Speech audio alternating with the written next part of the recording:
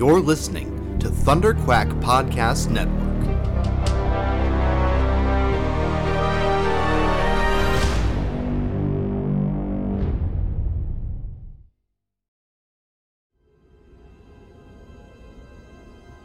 There has been an awakening. Have you felt it? You are listening to Star Wars, The Saga Continues. Your hosts, Kyle Avery and Tim Gerasi, are scouring the HoloNet for news and bringing you all of the latest updates on the future of the Star Wars universe. And the future is bright indeed, so we invite you to join us on this exciting journey as the saga continues. Always in motion is the future. This is just the beginning. You'll find I'm full of surprises. It's not over yet. No, there is another. Chewie, we're home.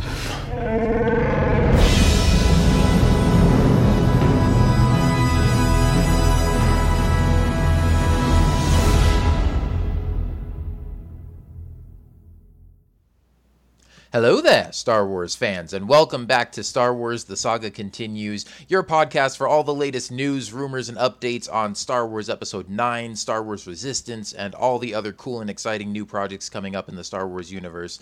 As always, I'm your host, Kyle, and I've got my co-hosts, Tim and Paul, with me. How's it going, guys?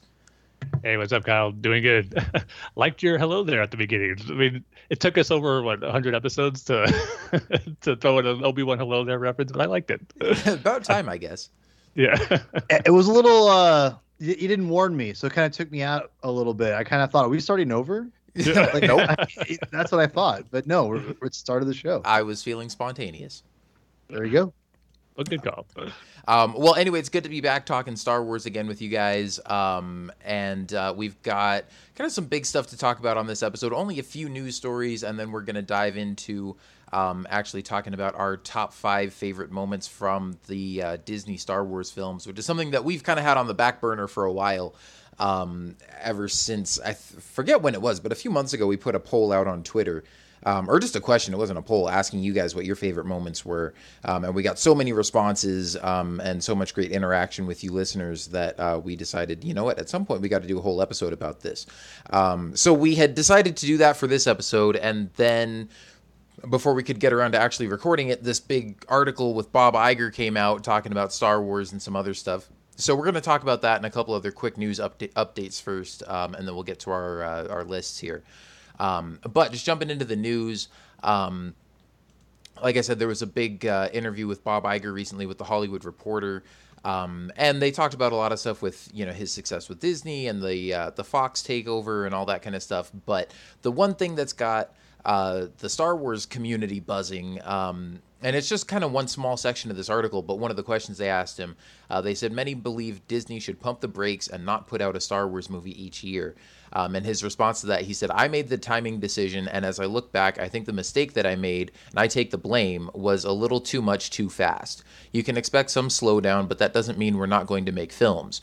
JJ is busy making Episode 9. We have creative entities, including Game of Thrones creators David Benioff and D.B. Weiss, who are developing sagas of their own, which we haven't been specific about. And we are just at the point where we're starting to make decisions on what comes next after JJ's. But I think we're going to be a little bit more careful about volume and timing, and the buck stops here on that. Basically just meaning it's up to him, you know, sort of how they release that and sort of what their timeline is going forward.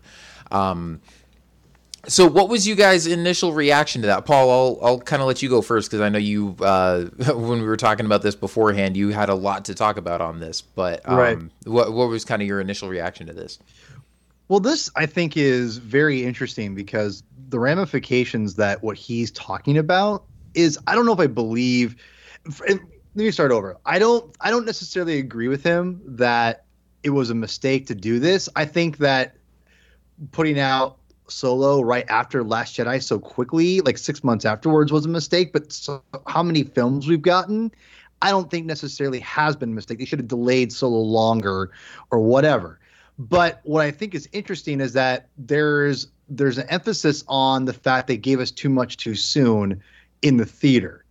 And for me, I think what's interesting is the fact you look at the Marvel and what they're doing, because right before this interview, it was announced that, or it was leaked or whatever through Variety, that like people or these series, these MCU series like Loki and Scarlet Witch are going to be released, and they're going to be miniseries. And so these characters that wouldn't necessarily have their own film were going to get their own miniseries. And I thought about that, and I thought, you know what? Because one of the things, even though we probably all agreed that Star Wars could still support a one time a year kind of film release, right? Mm-hmm. I think we all agree to that to a certain extent.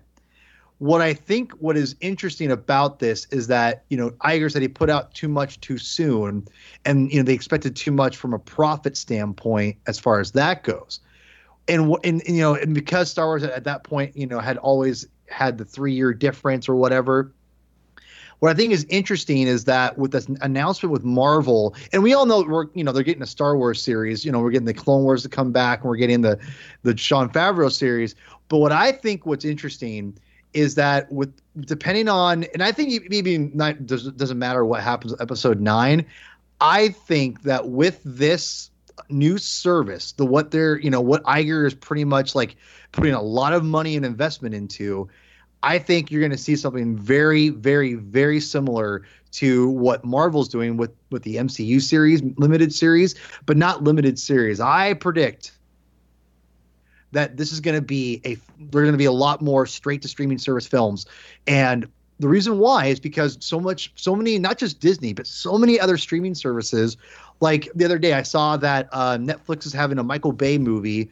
Say what you want about Michael Bay, but it's a $150 million budget movie for Netflix with Ryan Reynolds and directed by Michael Bay. That would have been, think about how much you would have promoted that movie if you're a major studio, right? Mm-hmm. I mean, you would have, spent so much money in marketing, right? Well, now you just have it on, you just promote. Netflix says, hey, they spend it probably half, if not less than that. I'm assuming on the promotion for their own channel, and they just pop it on their thing. Like, this is our new release movie right here, and people start watching it, and then just the word of mouth goes. And now, granted, I know Netflix promotes and things like that, et cetera, et cetera. My point is that this is like the change of entertainment is happening, and it's happening before our eyes. Does it mean that films like in theaters are going to go away? No, because I think with big budget films and whatever, they're still going to have a place in movies. And I think that Star Wars still will be on the big screen. It's good, but I think what he was, Iger was getting at was it gave us too much too soon, and it didn't make it special. And that's what a lot of the complaints that I see online is that, it's not special. Star Wars has lost its edge, or Star Wars has done this, or whatever. And for me, it really comes down to the fact that we have, we have a different kind of mindset right now with Star Wars, because we've gotten so many films. People are going to it. Like, look at Rogue One. Look at Last Jedi. People are still going to see these movies right after, Solo had a perfect storm against it. But I think Solo shows you that it's as besides the whole what I'm trying to say here. The whole thing about when people are trying to put down the movie on Rotten Tomatoes, like giving it a bad score, even though they hadn't seen it, they're saying, this is not my movie, blah, blah, blah. And they're just kind of, you're killing the score, and it brought it way down. And now it's starting to creep back up because people are actually watching the movie going, it's actually good. No one went and saw Solo. That's why it didn't, do well. It got pretty good, like decent reviews. It just didn't do well financially. People just didn't see it in the theater. What I think is that what's going to happen is they're going to make Star Wars back to being an event in the theater. The big, giant, like whatever movie you're going to see, that's going to be in the theater. I think a movie like the Obi-Wan movie, my prediction, the Kenobi movie will happen, but it's going to happen on the Disney streaming service. I think you can make a lower budget Obi-Wan film, just like Solo. If you think about it, you probably could have molded Solo and make it not cost as much. And I don't even know how much it cost. Maybe limit enough a lot of the space scenes, perhaps on the Kessel Run. Maybe you limit the Kessel Run a little bit more or something like that. Maybe you take out the monster or whatever. But that, to me, you could have made that on a pretty moderate budget and probably put that on the streaming service and get the results that you want, because they're trying to keep, you're pumping, this content into something that you want to establish to keep these people on a regular basis and keep them engaged in your service. So I think with that, with all we're seeing, the change in entertainment, I think that's where Star Wars, these extra non-saga films or whatever, there's going to be a lot more straight to the Disney streaming service. Because think about it this way too, guys. You can still do that and put out tons of merchandise. That's not going to change. Star Wars fans, Star Wars is still marketable. You put out there, you market the fact that this movie's going to be on the Disney streaming service, by itself. It's before it comes out on video or whatever. And it's going to be a huge thing they market out, you're going to have toys and everything, and people are going to buy into it. That's not going to change. So for me, I think this is where Star Wars films are headed. I think the TV series, also depending on, again, it's all depending on how these TV series work and how many people watch them. But as far as the Favreau show and these Marvel shows. But I really do think it's all going to be successful. And I think Disney's going to probably say, you know what? Let's put a movie out every couple of years in the theater where it's we put a little bit more money into it. It becomes a little more of an event. This is a big, epic looking Star Wars film, and the smaller stories that we want to tell, like the Solos and maybe the potential Obi-Wan films, we're going to save those for the streaming service. And that's what I got out of this whole conversation with Bob Iger, is I think we're seeing a shift, because I think Bob is we made a mistake. We put out too much, because you're trying to, when you put these huge budgets in these big budget films, you need to have a certain amount of return. I don't know if you need that necessarily to recoup that into these streaming service films or a streaming service. I don't know what the gauge is, but I feel that no matter how, you could probably make a pretty moderately budget Star Wars film and you're going to still get a crap ton of people watching the movie because it's Star Wars and it's on your streaming service. So to me, it's a no-brainer. I think we're seeing Iger kind of admit we put too much out too fast, but I feel it's because they're going to be shifting their whole focus in the near future. Mm-hmm. Yeah, I'm kind of on the same page as you are with that, Paul.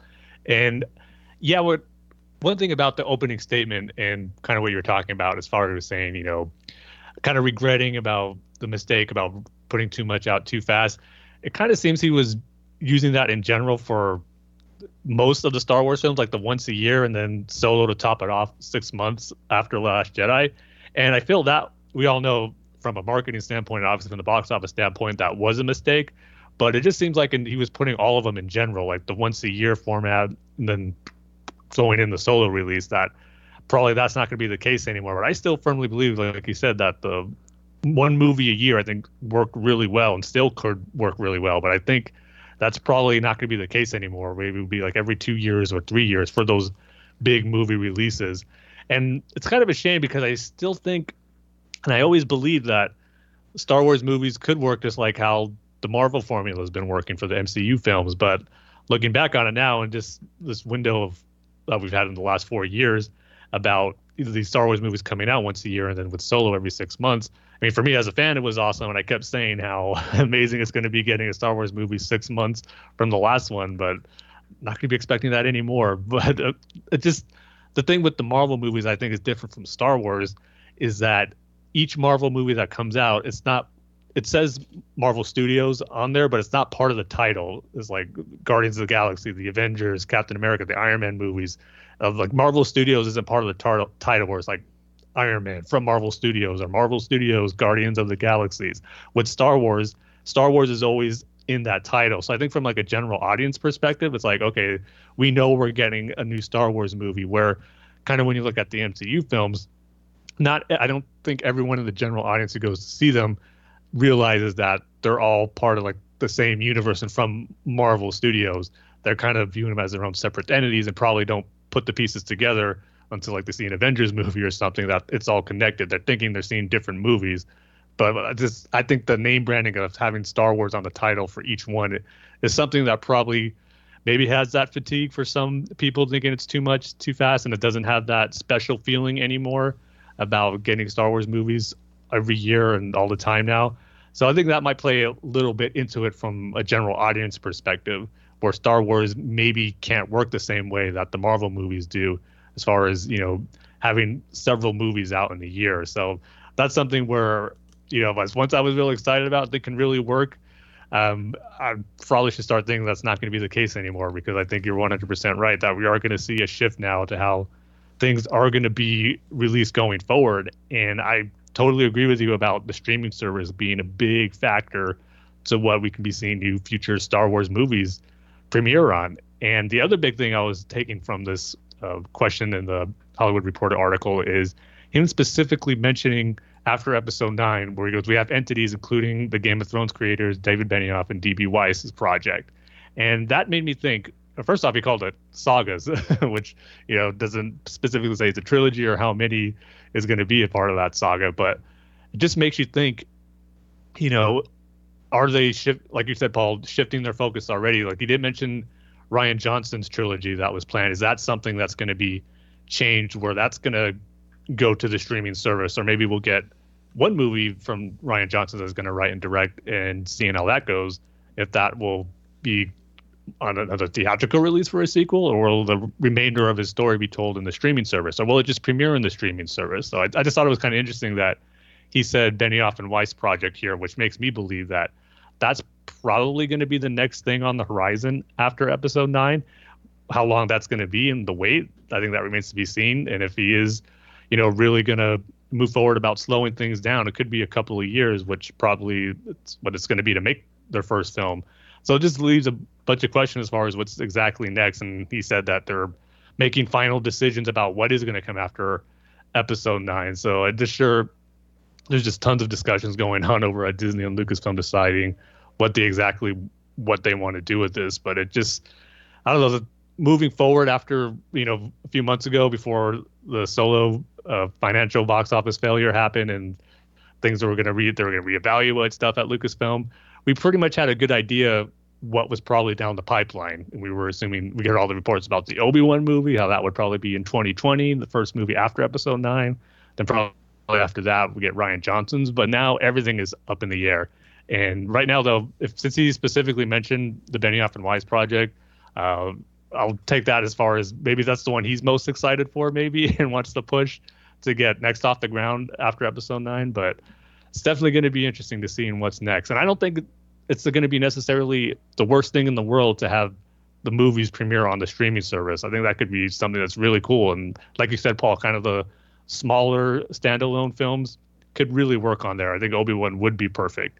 But at the same time, too, when you have a big star like Ewan McGregor rephrasing his role as Obi-Wan, that would be something I'd want to see on the big screen. But you make a good point as far as studios and big-time directors and actors doing projects that are going directly to the streaming service, like Netflix, is becoming something that's going to be the norm. So probably wouldn't feel so out of place if they decided to premiere the Obi-Wan movie with Ewan McGregor on the streaming service. So, yeah, it's going to be almost like a brave new world coming once the streaming service launches, and what the future of Star Wars is going to hold. But, it just, even though it's kind of a bummer to hear him say things are going to be slowing down, we were expecting something like that to happen after the aftermath of Solo. So it's not a super shock and surprise to hear him say that, but it is still kind of a bummer to hear that it has come to that anyway. That is something that they had to do, because I was eating up all the Star Wars content we were getting every year and as quickly as we were getting it. So it's going to be an adjustment, but as long as we know we still got that content coming, I mean, that's really all that matters. Yeah, well, here's the interesting thing, though, is he never specifically mentions either Solo or like the controversy around The Last Jedi or any of that kind of stuff. He doesn't mention any of that specifically. Yeah. They just talk about the fact that some people think it was too much too fast or whatever. I think real quick, Kyle, I'm just wondering too, is he just saying, why is he creating that such a broad stroke? Because I think it would have been nice for him just to single out Solo, because that really is the only one that is considered a financial failure. I'd hate for him to think that, the other ones are considered like that when they're really not. Even though The Last Jedi had controversy, it shouldn't be considered as like a failure that Solo was financially. So I just kind of curious that he didn't specifically name Solo when that really is the only reason that's causing this whole thing. Well, yeah, and Solo is the only one that has been considered a financial failure, but also, thinking about the response to The Last Jedi and that whole thing, and I mean, we've talked about this a lot before, but I think, honestly, like, my biggest criticism so far with the sequel trilogy, with, just episodes 7 and 8, it's like the lack of sort of creative vision over the whole thing. Like, I wish they had a more clear and planned out trilogy from the beginning. And I think maybe even my biggest issue with The Last Jedi is it feels like, you can tell that they were directed and written by two different directors who had two different ideas. And that Rian Johnson just took things that JJ left hanging in The Force Awakens that he was maybe going to take in different directions, was like, hey, wouldn't it be cool if we maybe tried this? And now, we're wondering how those things are going to play out in episode 9. And is JJ going to go back to sort of some of his original visions or whatever? It just seems like there wasn't, it doesn't feel like it's super cohesive as a trilogy as of right now. As opposed to, with both the original trilogy and the prequel trilogy, where you had George Lucas overseeing the whole thing, and he had all his notes and outlines and, ideas about how the whole story was going to flow. And I think that kind of was a mistake on Disney's part. That, I mean, pretty much every one of these movies, except for The Last Jedi, has had some kind of setback or production delay. And even with, The Force Awakens, they fired Michael Arndt as the writer, at the 11th hour, and J.J. Abrams and Lawrence Kasdan kind of had to come up with the script, real quick before they started filming.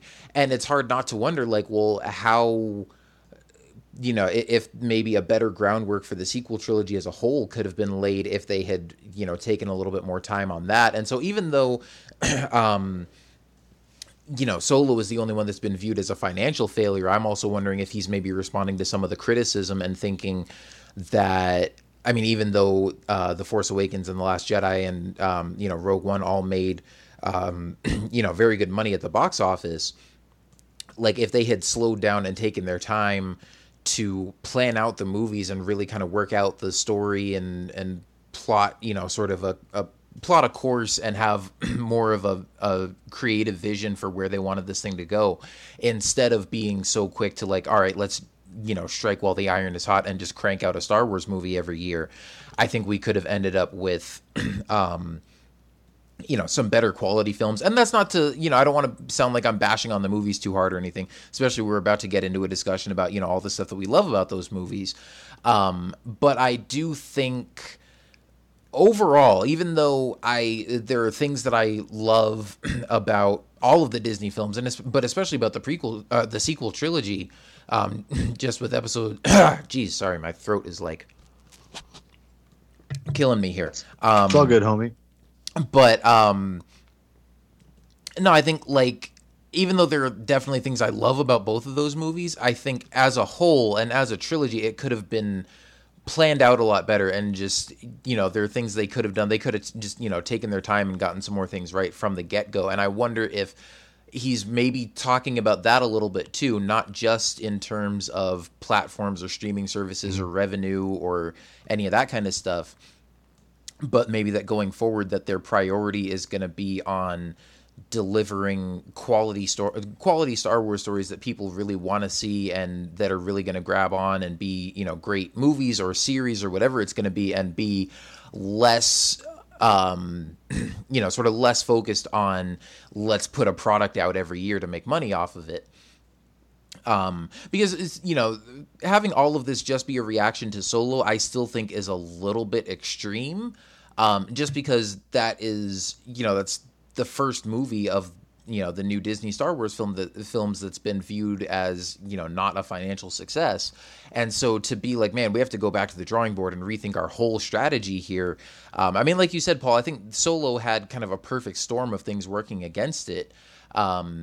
With, the timing and the criticism to The Last Jedi and all that kind of stuff. And I think even if it had been coming out this year in December, I think things probably would have been fine. I think, some of the disgruntled fans from The Last Jedi, you maybe would have calmed down a bit by now, and that the whole thing would have kind of blown over, and you give people a little bit more time to get excited again about a new Star Wars movie. I mean, even for us, like, we liked The Last Jedi, but we were still talking about that by the time Solo came out. It's like, people hadn't even finished kind of processing and digesting it yet. And also, side note, we're entering into a really weird period right now where there's no Star Wars movie coming out this year in December, and it's, I've gotten used to that so quickly already. Yeah. That even though we should be gearing up for a new trailer right now. Yeah, exactly. Even though we already got our Star Wars movie for this year, it feels really weird that the next one isn't coming out for another year and a half. It's like, yeah, we'd normally be, gearing up for the next trailer that would be coming out sometime in October, and, be looking forward to getting ready for the new movie coming out in December. So, I mean, I thought the one a year, and even at first when they first announced it, I was a little bit skeptical. I thought maybe it would be too much, too fast, and that it would kind of lose its specialness. But after the first 3 movies, I didn't think that at all. I was really enjoying getting one Star Wars movie a year. And then just with Solo, I thought that one was a little bit too quick off the heels of The Last Jedi. So, and that's what's making me think, like, is this all just a reaction to the financial aspect of Solo, or is this, are they rethinking their strategy in terms of just sort of planning out these stories and these trilogies and stuff like that, and maybe wanting to put more focus on just making sure that they get it right? Because I mean, I would hope going forward, like, I would love it if we still got a Star Wars movie every year, or at least either a theatrical movie or a Netflix movie or a new Netflix series or something like that. Because, yeah, like you were saying, Paul, I think there is a lot of opportunity there that they could have some straight to digital movies on the Disney streaming service. Oh, sorry, I think I said Netflix earlier, but obviously all this stuff's going to be on their Disney platform. You could have some movies going straight to there, but also, some of these stories could be just ripe for, doing more just limited series, kind of like you were talking about, like the Marvel stuff that they're going to be doing. And obviously we know Jon Favreau is going to be working on a Star Wars series for Netflix, or for the streaming service. So, we could have a lot more of that kind of content coming too. And, getting something like that once a year, whether it's like I said, whether it's a theatrical movie or a straight to digital movie or series or whatever, I think would still be great. But if that's not the case, I hope that they don't intentionally kind of slow it to a halt and be like, oh, okay, people are getting tired of Star Wars, so let's only plan to do a Star Wars movie every 2 years or every 3 years or something like that. I would say maybe not pump them out as fast as possible, because I definitely don't think there should be more than one a year or one every 6 months like we did this year. I do think that was a bit much, but I just think their focus should be on quality content, quality storytelling, and that should be the primary focus ahead of just release dates and trying to get stuff out as quickly as possible. So just make good Star Wars stories, release them whenever they're ready. But again, if it ends up still being once a year, I hope that's not too much, and I hope they won't have some good stuff ready to go and be like, oh well, we can't put that out till next year because that would be too much or whatever. I just hope they kind of put their focus in the right place, and if they have a release date for something, say that's going to come out next year, but like it's not ready and they need to rework some things, push that release date back, make that movie or that series as good as it can possibly be, and don't rush it and patch it up and just try to get it out there as quickly as possible. So that would be, that's the direction I hope they're heading in. Well, and you have to think about this too. This is why it's so fascinating with the whole new streaming service and this whole interview with Iger's talking about, is the fact that it's not just the films. They need, look at Solo, and you would say if you make good content, people will show up, right? Well, here's the problem. I would think, and I think most people would say Solo is quality content, but no one went and saw it. Mm-hmm. And I think just like what Tim was saying too, is that it's very interesting that he did not bring up Solo as the main problem. Because I think they're seeing the ramifications of The Last Jedi into Solo. Solo had its own problems, its own marketing problems or whatever, but I really do think that they view Last Jedi as kind of I don't know about this, because if you think about it, and I was thinking about this, oh, sorry, I hit my mic. me start over. If you think about it, with Rian Johnson's trilogy, do you need to make that a theatrical thing, or could you do a straight to video thing? He hasn't even started working on it. He's going to make another movie first. That's another thing. Yeah. That just came out recently. Yeah, the Double D's, they're almost done with Game of Thrones, and then their next project is Star Wars. What if the Double D's, for the showrunners of Game of Thrones, what if they are the next theatrical release? But before Rian Johnson, because remember, Rian Johnson was offered a trilogy of films, right? Mm-hmm. Well, what if Kathleen Kennedy said, well, Ryan, here's the thing. Your films are actually going to be on the streaming service. So you have this amount of budget to work with. So here you go. And because he didn't really have like an inspired idea, Kathleen Kennedy just went to him and said, give me some movies. And he was like, okay. Yeah, they were like, hey, we like working together. Let's make some more Star Wars movies. Right. And that also, you would eliminate the fact that you have all the backlash of I would say the minority people who are on YouTube complaining about The Last Jedi, and making money off of that, off YouTube because they can, bash Star Wars or whatever. And people watch it, even though if they like The Last Jedi or not, they'll still watch it. And then they greedily rub their hands together and go, they're so foolish. I say bad things. They still watch it. I get money. Anyway, so the thing is, but if you put it on the streaming service, if you don't like it, you just don't watch it, but you still see and get people to watch because it's Star Wars content. There's not that investment to say, I don't want to go to the theater, so I'm not going to go see it. It's like, I got nothing else going on. Star Wars came on. I needed something to watch. Okay, here you go. Mm-hmm. It's like, because it's Star Wars, it's a different idea. If it's already established on your device, you're going to go watch it. If it's Star Wars content and it's quality filmmaker, which Rian Johnson's a quality filmmaker, whether you like this Last Jedi or not, he still makes a decent film. He's not like a hack. I don't think, as far as you may not like his the creative decisions that he made as far as like story wise, but you still like the type of shots he makes and everything, and he's still a good director. So that being said, I just kind of got I think that we're also, we don't want to underestimate the fact that yes, these films do make a lot of money, but what is the key to Star Wars? What is always the backbone of Star Wars and what's made it as successful as it has? It's the merchandise, and that's what needs to pump. That's what they need the content for. So think about the streaming service as a way to get content to viewers, but also get them to invest in the content, so then they'll go into the idea of buying toys, buying stuff like that. Like, that's the thing you got to do to for Star Wars, and that's the crown jewel of Star Wars. It's, yes, you can make money. Look at Sony. They sold the rights to Spider-Man, right? They sold the rights to for merchandise and for TV rights. They only wanted the movie rights, because merchandise, it takes a while. But Disney was like, okay, sure, we'll take it. And now Sony's like, crap, we were idiots. What were we thinking? And because honestly, yeah, it's great to have movie, and movie is a great way to reach people and to promote your product and everything. But it's the merchandising that is the key to Star Wars. That's always been Star Wars' backbone. Merchandising. Yeah, exactly. Spaceballs a flamethrower. The kids love this one. Love this one. And so, and that's the thing. I think we're underestimating the fact that, you could pump $100 million into a movie for a pretty decent movie for Star Wars, and then Solo didn't even have much. They had merchandise, but didn't have much promotion. Imagine if more people.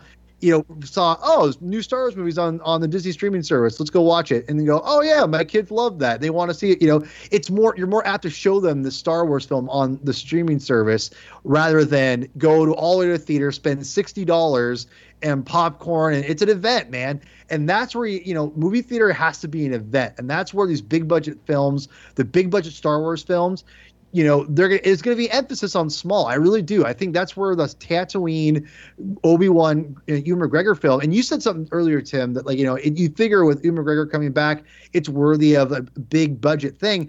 I would argue that no, that doesn't mean anything anymore. I think one thing that TV has done it's transcended the idea of the stigma of people or actors going from movie to TV. Because before it was like the minor leagues. If you went from movies to TV, you weren't successful, as you didn't hit the big time or whatever. Now it's totally gone. It's been eroding over the years, but it's 100% flip-flopped. It doesn't matter. Will Smith was in a very successful movie called Bright on Netflix. Huge. That's true. Yeah. Huge film. Big A-list movie star. Ryan Reynolds, I would say he was an A-lister, went to B-list, did Deadpool, went back to A-list. For me, now he's doing the Netflix movie, which I have no idea about. I'm not going to watch it. It's Michael Bay. But my point, though, is that Ewan McGregor himself, he was just on an FX series, for Fargo, and he was fantastic.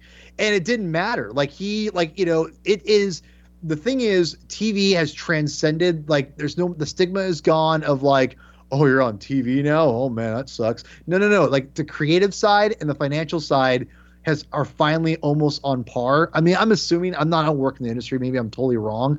But it seems like more like Matthew McConaughey and Woody Harrelson both did True Detective, one of the best seasons of TV ever made, right? Mm-hmm. They did True Detective. Matthew McConaughey, he's an A-list actor, does films all over the place. But he's went to do HBO.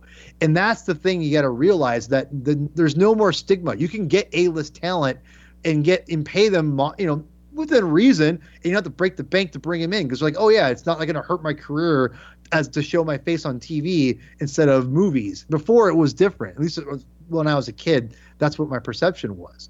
So I just think that no, I think now Ewan McGregor's yeah, let's just get me a good story. I don't care where it goes. Pay me the money. It's a good story. I'll go in. I'll do it. And I think that's what we're going to get. I think that, to be honest, I think that's the problem. Think about this. If you're doing a Star Wars film, right, a theatrical film, you want it to at the very minimum be 120 minutes, right? Oh, yeah. An hour and 20. I'm sorry, not 120 minutes. I'm sorry. At least an hour and 20 minutes. I think of and that's pushing it. That's I would need it to be longer. Exactly. Oh yeah. I mean, there's never been a Star Wars movie that was under 2 hours. So right. So here's my point. With this whole thing with the Disney streaming service, you don't have to worry about a runtime. You don't have to worry about man, I can't. We don't have to worry about making a short movie. You can make it an hour and 15-minute long Obi-Wan movie. You don't have to put fluff into it. Think about that.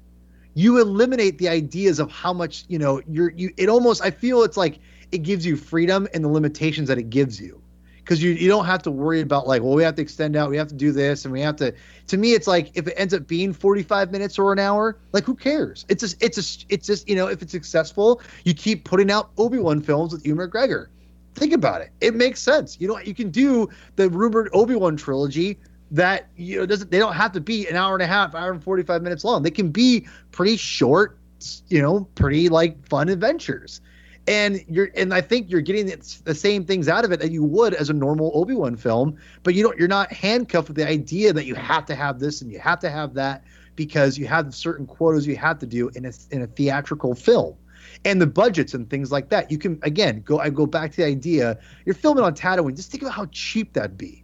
So I just think that, and in a good way, I mean that in a good way. So I just think that this is the future for Star Wars, because that way you keep Star Wars alive. You do the idea of you're not overrunning the theaters with Star Wars films, and people are exhausted about spending their $70, because Marvel's got like you said also earlier, Tim, the fact that Marvel, they have different properties that they sell, and they're very radically different from each other. So people can kind of pick and choose and go, oh yeah, that's kind of like this or kind of like that. Star Wars is all kind of the same vein. You can tell different stories, types of stories, and it all works and similar to Marvel. But Marvel is a little more distinct, I feel, than Star Wars. Star Wars, it all has to look the same kind of feel, has to come from the same universe. Marvel can do something radically different. You have Ant-Man and Doctor Strange. Such radically different franchises from each other, but they all come from the same universe.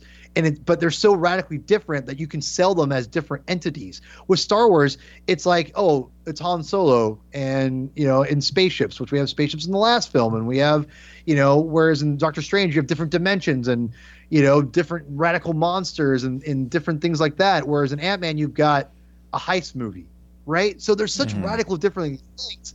Star Wars, and I think with Star Wars, there's a lot of opportunity to do that. But, I mean, I think maybe that's part of the fatigue, too, is like we're getting a movie every year, but, you got your new trilogy, and then so far we've had 2 spin-off movies set during the time period of the original trilogy, when I think what people really want is, like, Old Republic time period or stuff that just explores different stuff that we haven't really seen before. And I think... they're maybe afraid to take that risk because maybe general audiences don't really care about, the Old Republic or, whatever else that's like not really tied into the main films. But I think, again, the streaming service is a perfect opportunity to explore some of that stuff too and take some more risks and do stuff that doesn't have to appeal to like the mass general audience, that can be kind of more tailored specifically to Star Wars fans.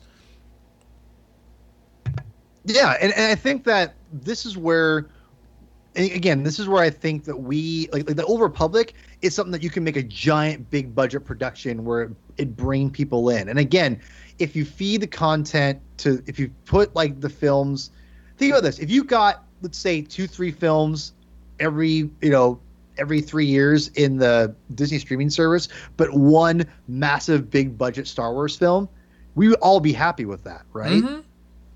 Or just say you get 2 films on the streaming service and one TV series and then one giant theatrical film, we'd be happy with that. And I think that's the thing they want to do, because that way Disney can satisfy their streaming service thing and really make that be their global dominant thing with having Star Wars that or added to that. And then you also have the fact of, the merchandise quota to put more content out there to sell toys and bed sheets and whatever. And then you have the giant film to put people in the seats and get money that way, and also as your mecca, if you will.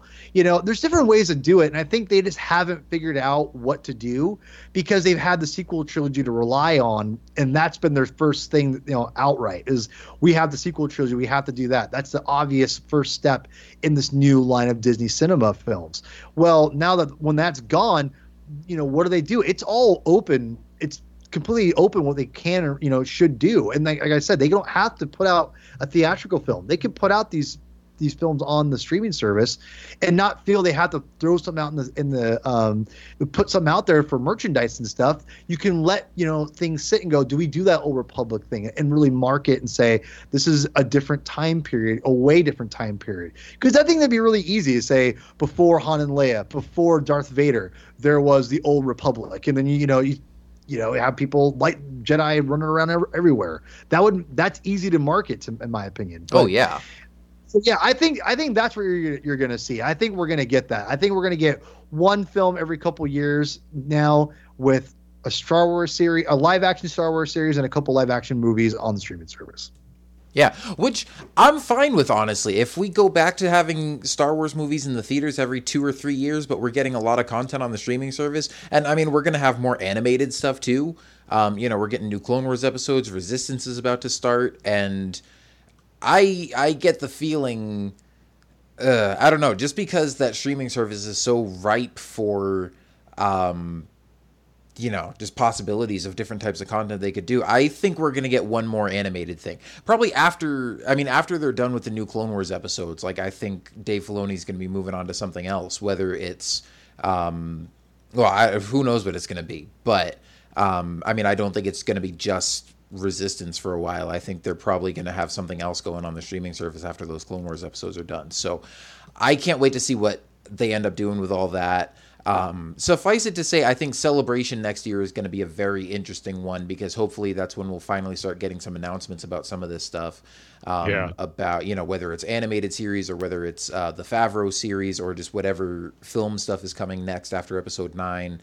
And then, of course, also, Celebration next year will be getting like the first teaser for episode 9, most likely too. So, it's going to be a little while before we start really getting information on all this kind of stuff. But, just very interesting to see how the future of the Star Wars film landscape could potentially be getting shaken up a little bit here. So like we're definitely entering a shift that I wasn't expecting to happen with the new Star Wars film. So it's definitely going to be interesting. Yeah, and again, time will tell kind of how that all plays out. But we'll still be here for it all, though, no matter where. Yeah, absolutely. Yeah, we're not going anywhere. But let's move on to our next story here. Just a little bit more Episode 9 casting news that actually dropped, I think, right before our last episode came up. We had already recorded, so we didn't get to talk about this. I am very happy about this one. Matt Smith, best known as playing the 11th Doctor on Doctor Who, has also been cast in an undisclosed role in Episode 9.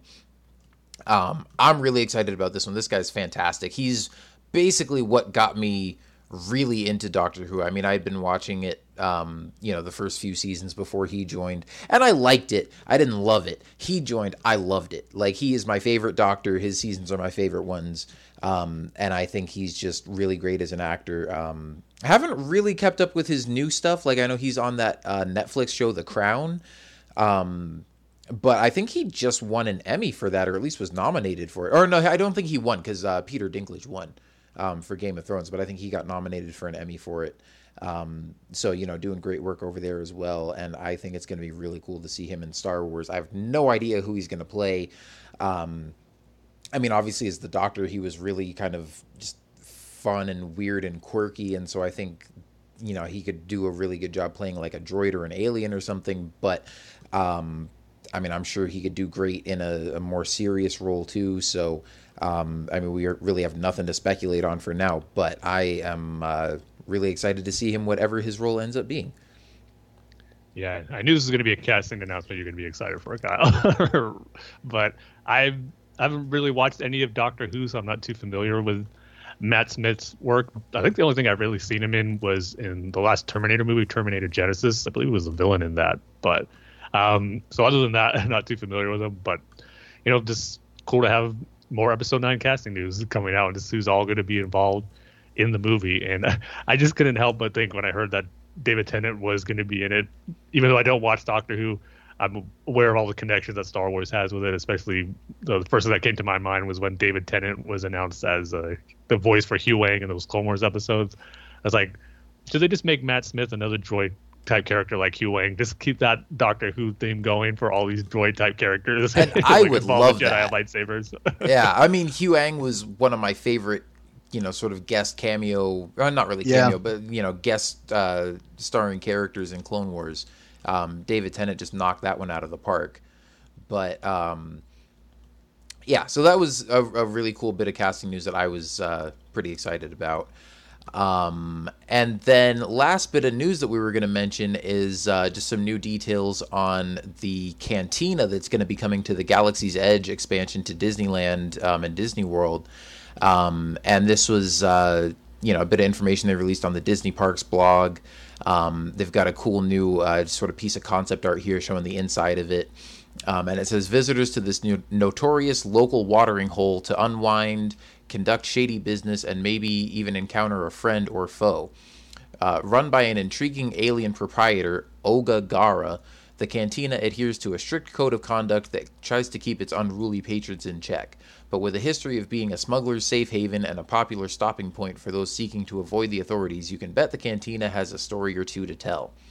Oga's Cantina is the kind of establishment that attracts some of the most interesting and disreputable characters in the galaxy, and you never know when a stormtrooper or familiar face will show up.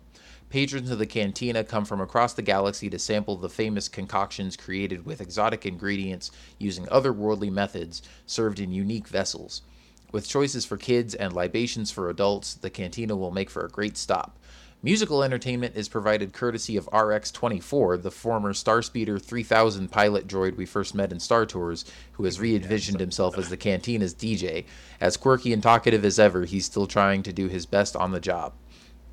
So that sounds like a lot of fun. I mean, honestly, when they first announced they were making a Star Wars expansion to Disneyland, the first thing I thought of was like, man, I'm sure there's going to be some cool rides and stuff in there, but I just want to like sit down and have a drink in a cantina. And that's exactly what we're going to be able to do. This sounds like it's going to be a lot of fun. I think, they're kind of hinting that, like, you'll probably get to interact with some Star Wars characters in there, and that it's going to be just sort of very immersive and feel like an actual Star Wars cantina. You got Rex, the old Star Tours droid. It's going to be DJing up the place. And I think this has actually been causing a little bit of controversy because apparently this is going to be the first place in Disneyland that's allowed to serve alcohol. And it's kind of just been like a long-standing tradition that Disneyland doesn't serve alcohol. They do in California Adventure, which is right across the way, but this is going to be the first place within sort of Disneyland proper that serves alcoholic beverages, which I have no problem with because, I mean, it's a Star Wars cantina. I think that's going to be pretty cool. And I mean, I'm sure they'll probably have security there or something, making sure that people aren't going crazy with it. I'm sure the drinks probably also won't be that strong because I remember I even had I had some kind of drink in like the Jazz Kitchen in downtown Disney, and even there I think they had like a 2-drink limit, and they told us that they didn't make them that strong because they didn't want people getting super drunk or whatever at Disneyland. So I don't think it's going to be that big of an issue. I don't think they're going to they'll definitely be keeping tabs on that and making sure people don't get rowdy and whatever. But as far as the cantina itself, I think this sounds really fun. I also think that like with this whole drinking thing is like Disney, it's Star Wars Land is not necessarily like a Walt Disney creation. I feel it's a little bit different. And I think that because it's Star Wars, that's where it's like California Adventure is not, it's on Disneyland, but it's a separate park, from Disneyland. With this, I kind of feel like it's their way of saying, well, it's not technically, it's a part of Disneyland, but it's not really a part of Walt's Disney. It's a total separate thing. So what's allow people drinking there just because we know the profits alone from them selling alcohol in Star Wars Land is going to be ridiculous. And, and so for me, it's like, you keep tradition in the traditional park area, but in Star Wars, it's not Disney. That's an acquisition they purchased. Does that make sense? I just feel it's so different and so separate from the actual park that it's not going to be, I don't see, even for me, I don't really care if they did or didn't, to be honest. But I think to me, that's their cop out is like, you know what, this isn't necessarily Walt's thing. This is the thing we purchased, and it's not the same thing. This is not Walt's Disney, and it's a different, this is going to attract a lot of the same people, but not all the same people. Like it's going to be a different, at least in my opinion, I think it's going to be a different mindset as far as it going into Star Wars than with Disney, if that makes any sense. Yeah, no, I think you're right. And it's, even though the expansion is technically within Disneyland, I mean, it's not like you're serving beers in Fantasyland, right? Like, and it's going to be, I'm sure it's all going to be very specialized, Star Wars themed drinks and stuff. It's not like, they're going to be serving like Bud Light. I mean, who knows? They might serve Bud Light just with a different Star Wars name slapped on it. They won't understand what you're talking about if that's what you say you want. Yeah, you have to say the specific name. Exactly. I'm interested too in the whole interactions, like the stuff that's going to be happening in there, because at one hand it's kind of be cool if you like stormtroopers come up to your table and like make a comment or whatnot, but I hope they don't go too overboard with like some like smuggler or like bounty hunter pirate type thing coming up to your table like trying to make a deal or just do something distracting where you interact. That could be fun for some people, but that's not really my cup of tea. But I think it'd be cool if they have like stage events that happen there where like a fight breaks out, a bunch like some patrons there, and then the First Order stormtroopers have to come and break it up and just add to that little cantina vibe of like anything can happen there, rough fights and stuff like that. As long as, of course, it'd be all staged and everything. That could be kind of cool to experience and really have that cantina feel and like something happening to Luke and Ponda Baba in A New Hope, but not necessarily where someone comes to get their arm chopped off with a lightsaber, even though that'd probably be a cool effect if they can pull it off. But just stuff like that, like certain things happening, causing commotion throughout the cantina would be really cool. Yeah. No, yeah, that would be cool. I'm sure they'll have some interactive kind of stuff in there, and I don't know. I just think the whole Star Wars vibe of the place looks and sounds really cool. So yeah, it's just like you said, it's gonna be awesome just to be able to sit together in a cantina, just being in that environment. It's gonna be really cool. Yeah, definitely. I'm very much looking forward to that. All right, well, that's all the news we've got to talk about. So let's jump to our big topic of the week. again, we're talking about our top 5 favorite moments from the new Disney Star Wars films. And this was something that we had originally put out just as a question to you guys on Twitter. And we got so many responses from it that we decided, you know what, hey, this would be fun to do as a discussion topic for an episode and kind of give our own responses to this. And, you know, I mean, there's so many to pick. We couldn't just pick just one, so we did a whole top 5 list, which is technically going to be like a top 6 list, because I think we all have an honorable mention that we're going to do too. So but let's start with the honorable mentions. We'll just jump right in here. And Paul, you want to give us yours first? Of course you go to me first. Of course you do that. I can go somewhere else. Go to Tim. I need to have Tim go first, because I'm flip-flopping between my 5th and honorable mention a lot. So go with him first. Okay, we'll give you time to think. Tim, right. What's your honorable mention? Yeah, needless to say, this was a tough list to come up with for all of us. It was very tough. Harder than I thought it would right be. Now. But yeah, so man, I easily could have done like a top 10 or 15 moments from the Disney era Star Wars films. I really think it was tons of great moments. But I should say my honorable mention is probably I'm gonna go with Luke's death in The Last Jedi. And even though it was a somber moment and seeing your childhood hero that you've grown up loving pretty much your whole life die on screen, I felt they really couldn't have done it in a better way. And just what they said in the movie, and even the title of the track on the soundtrack, Peace and Purpose, was so fitting for Luke to go out that way, displaying Jedi Force abilities like never before, projecting himself all across the galaxy on Crate, causing, enough distraction against Kylo Ren for the Resistance and just pretty much the last hope of the galaxy to escape so it could prevail. It's inspired the galaxy, be that spark, and then just visually how it played out. I mean, it was just so beautifully done. Him sitting on that rock, looking at two suns again, where his adventure began in episode 4 on Tatooine, looking at the twin suns, the beautiful music. We hear the Force theme again as he's looking up to the sky. Peace and purpose.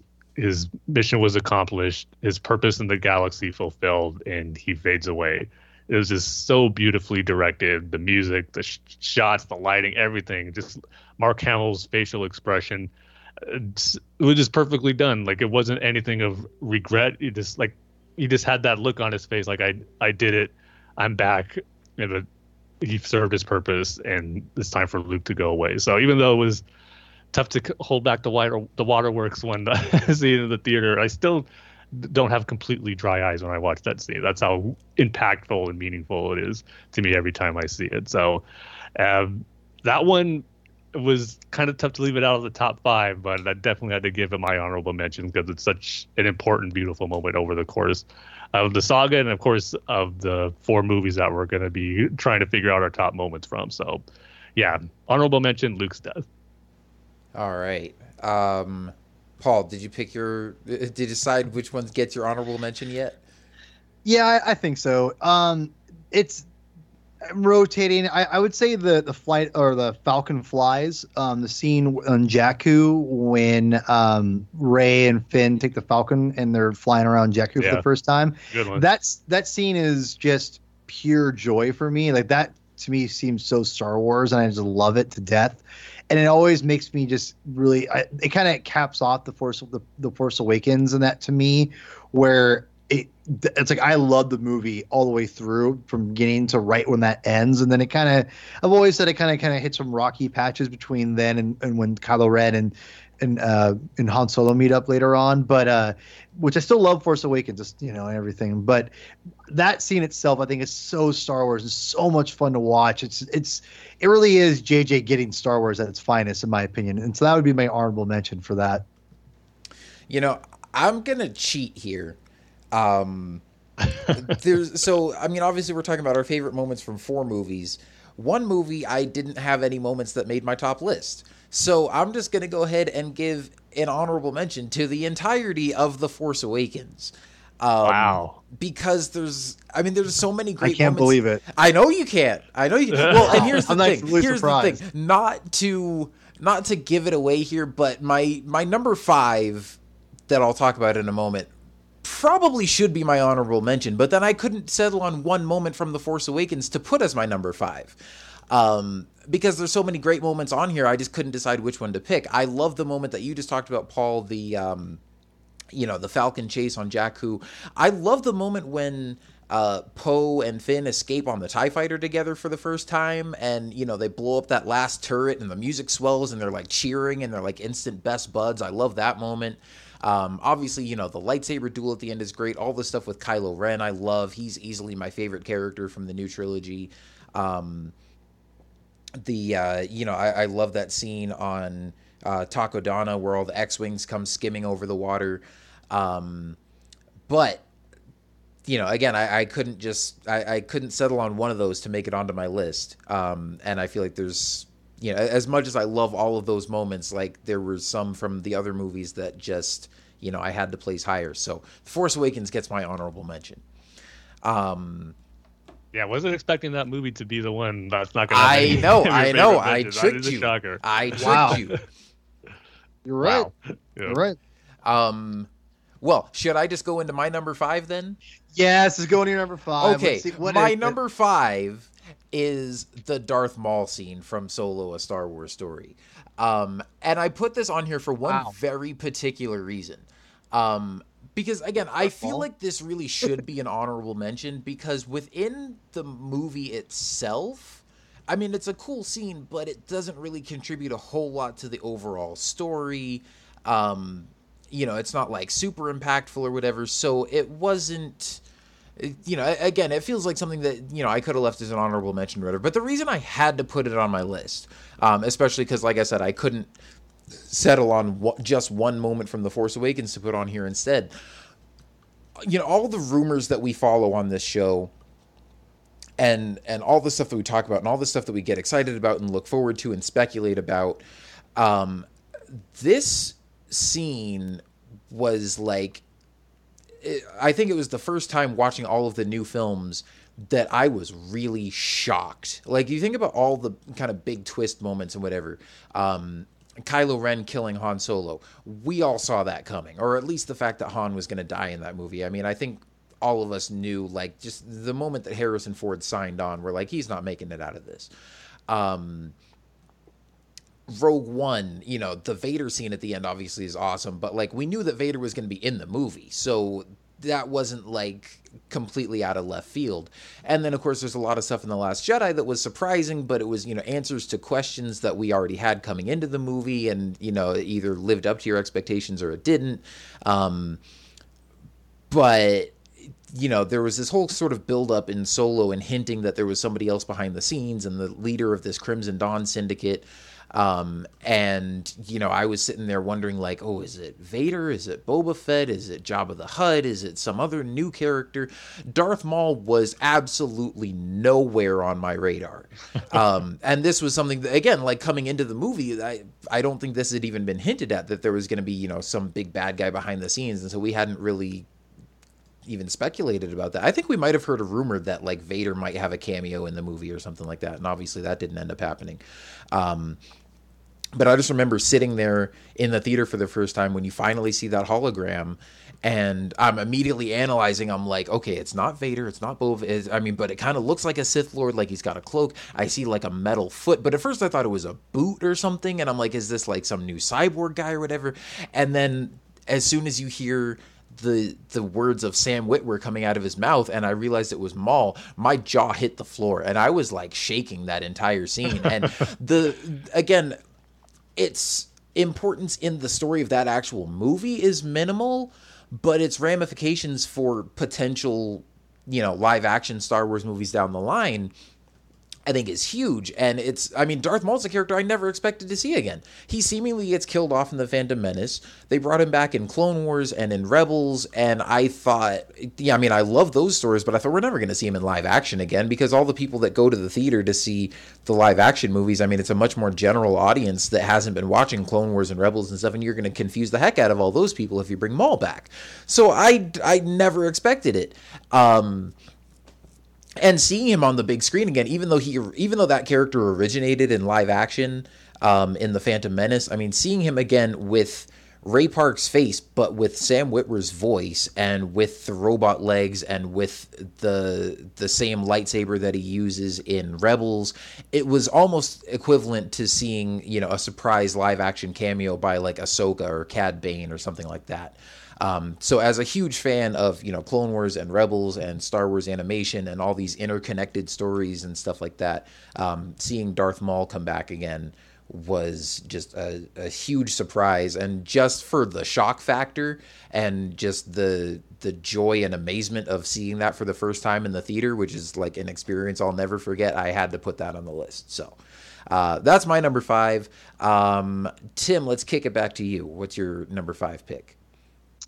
Yeah, I mean, that Maul one was a hard one for me to leave off my list. So you'll probably be hearing me that a lot as I hear your guys' choices. This the ones I wish I could have in the top 5, just how tough this is. And I'm going to be honest right now, I'm still going back and forth on my number 5 pick right here. Because it's like, should it be 5, 4? I don't know. Do we need to go to Paul first? No, I can go. I can go. I can go if you need me to. I confidently know my number 5. Okay, go ahead then. All right. Okay. So for me, and again, as of right now, and it's kind of difficult, all the things that I picked are normally ones that I have emotional like investment into for the most part. At least for a lot of my top 5s usually do, whether it harkens back to something I connect with emotionally in my own childhood or something that just kind of just gets me, you know, sometimes. Whereas sometimes, you know, it's always something different compared to like the coolest moment, right? Mm-hmm. Which like Darth Maul is a cool moment, and you know, maybe it wouldn't be in my top 10. It's still a cool moment, but I just have different like things that make me just kind of invest. Well, for me, number 5 would be, this is really random, I know none of you guys are going to have this, is when Han shot Beckett at the very end of Han Solo.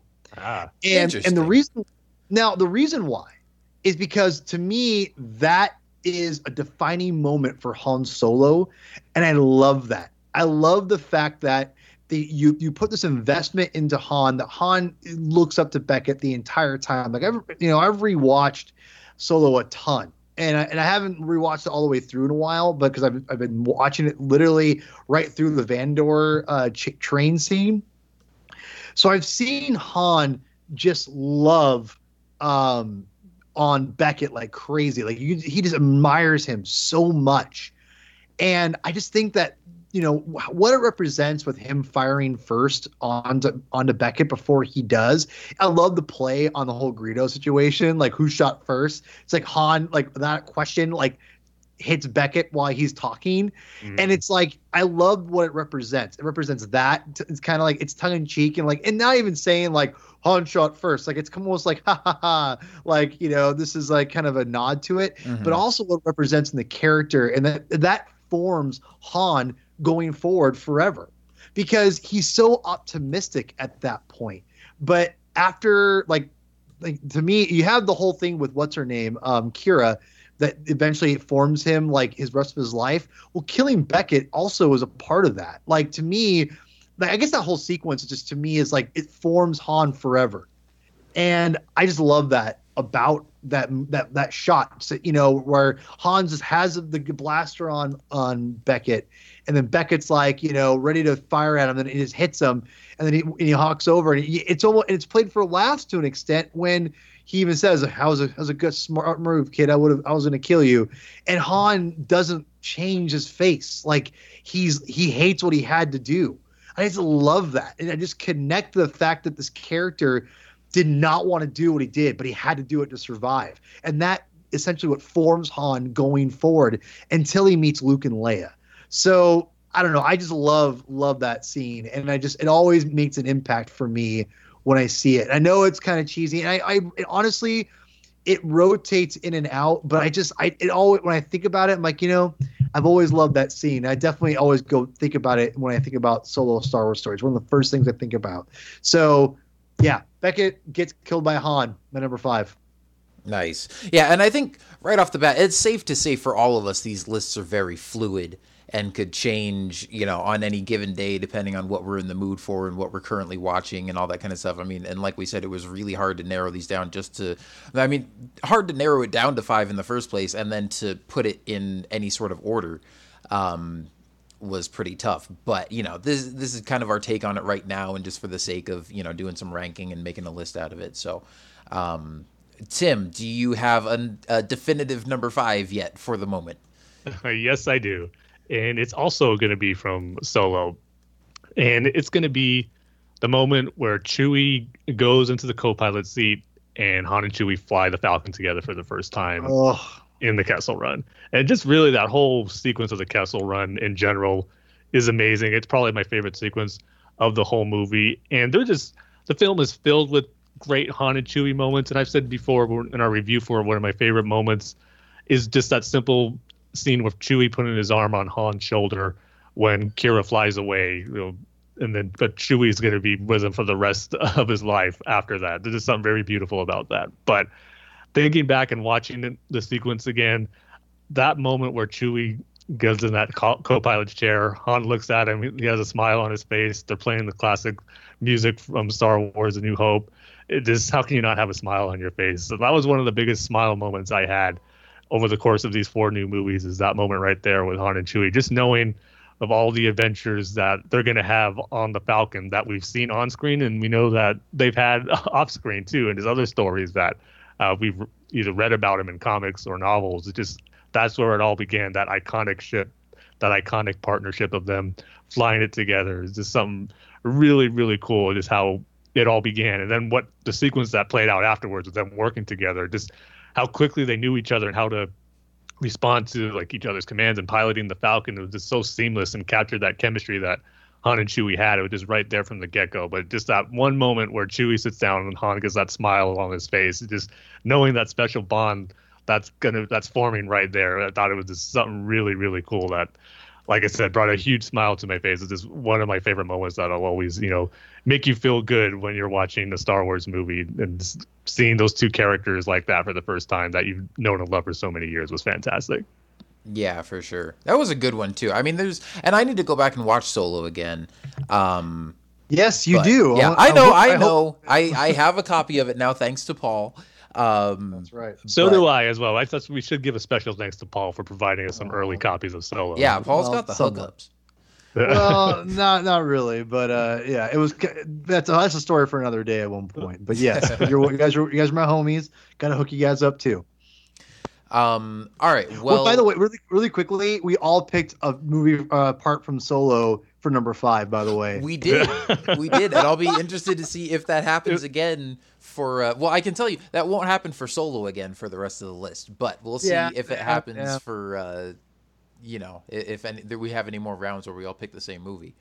So I'll go ahead with my number 4, and this is going to be the Snoke throne room scene from The Last Jedi.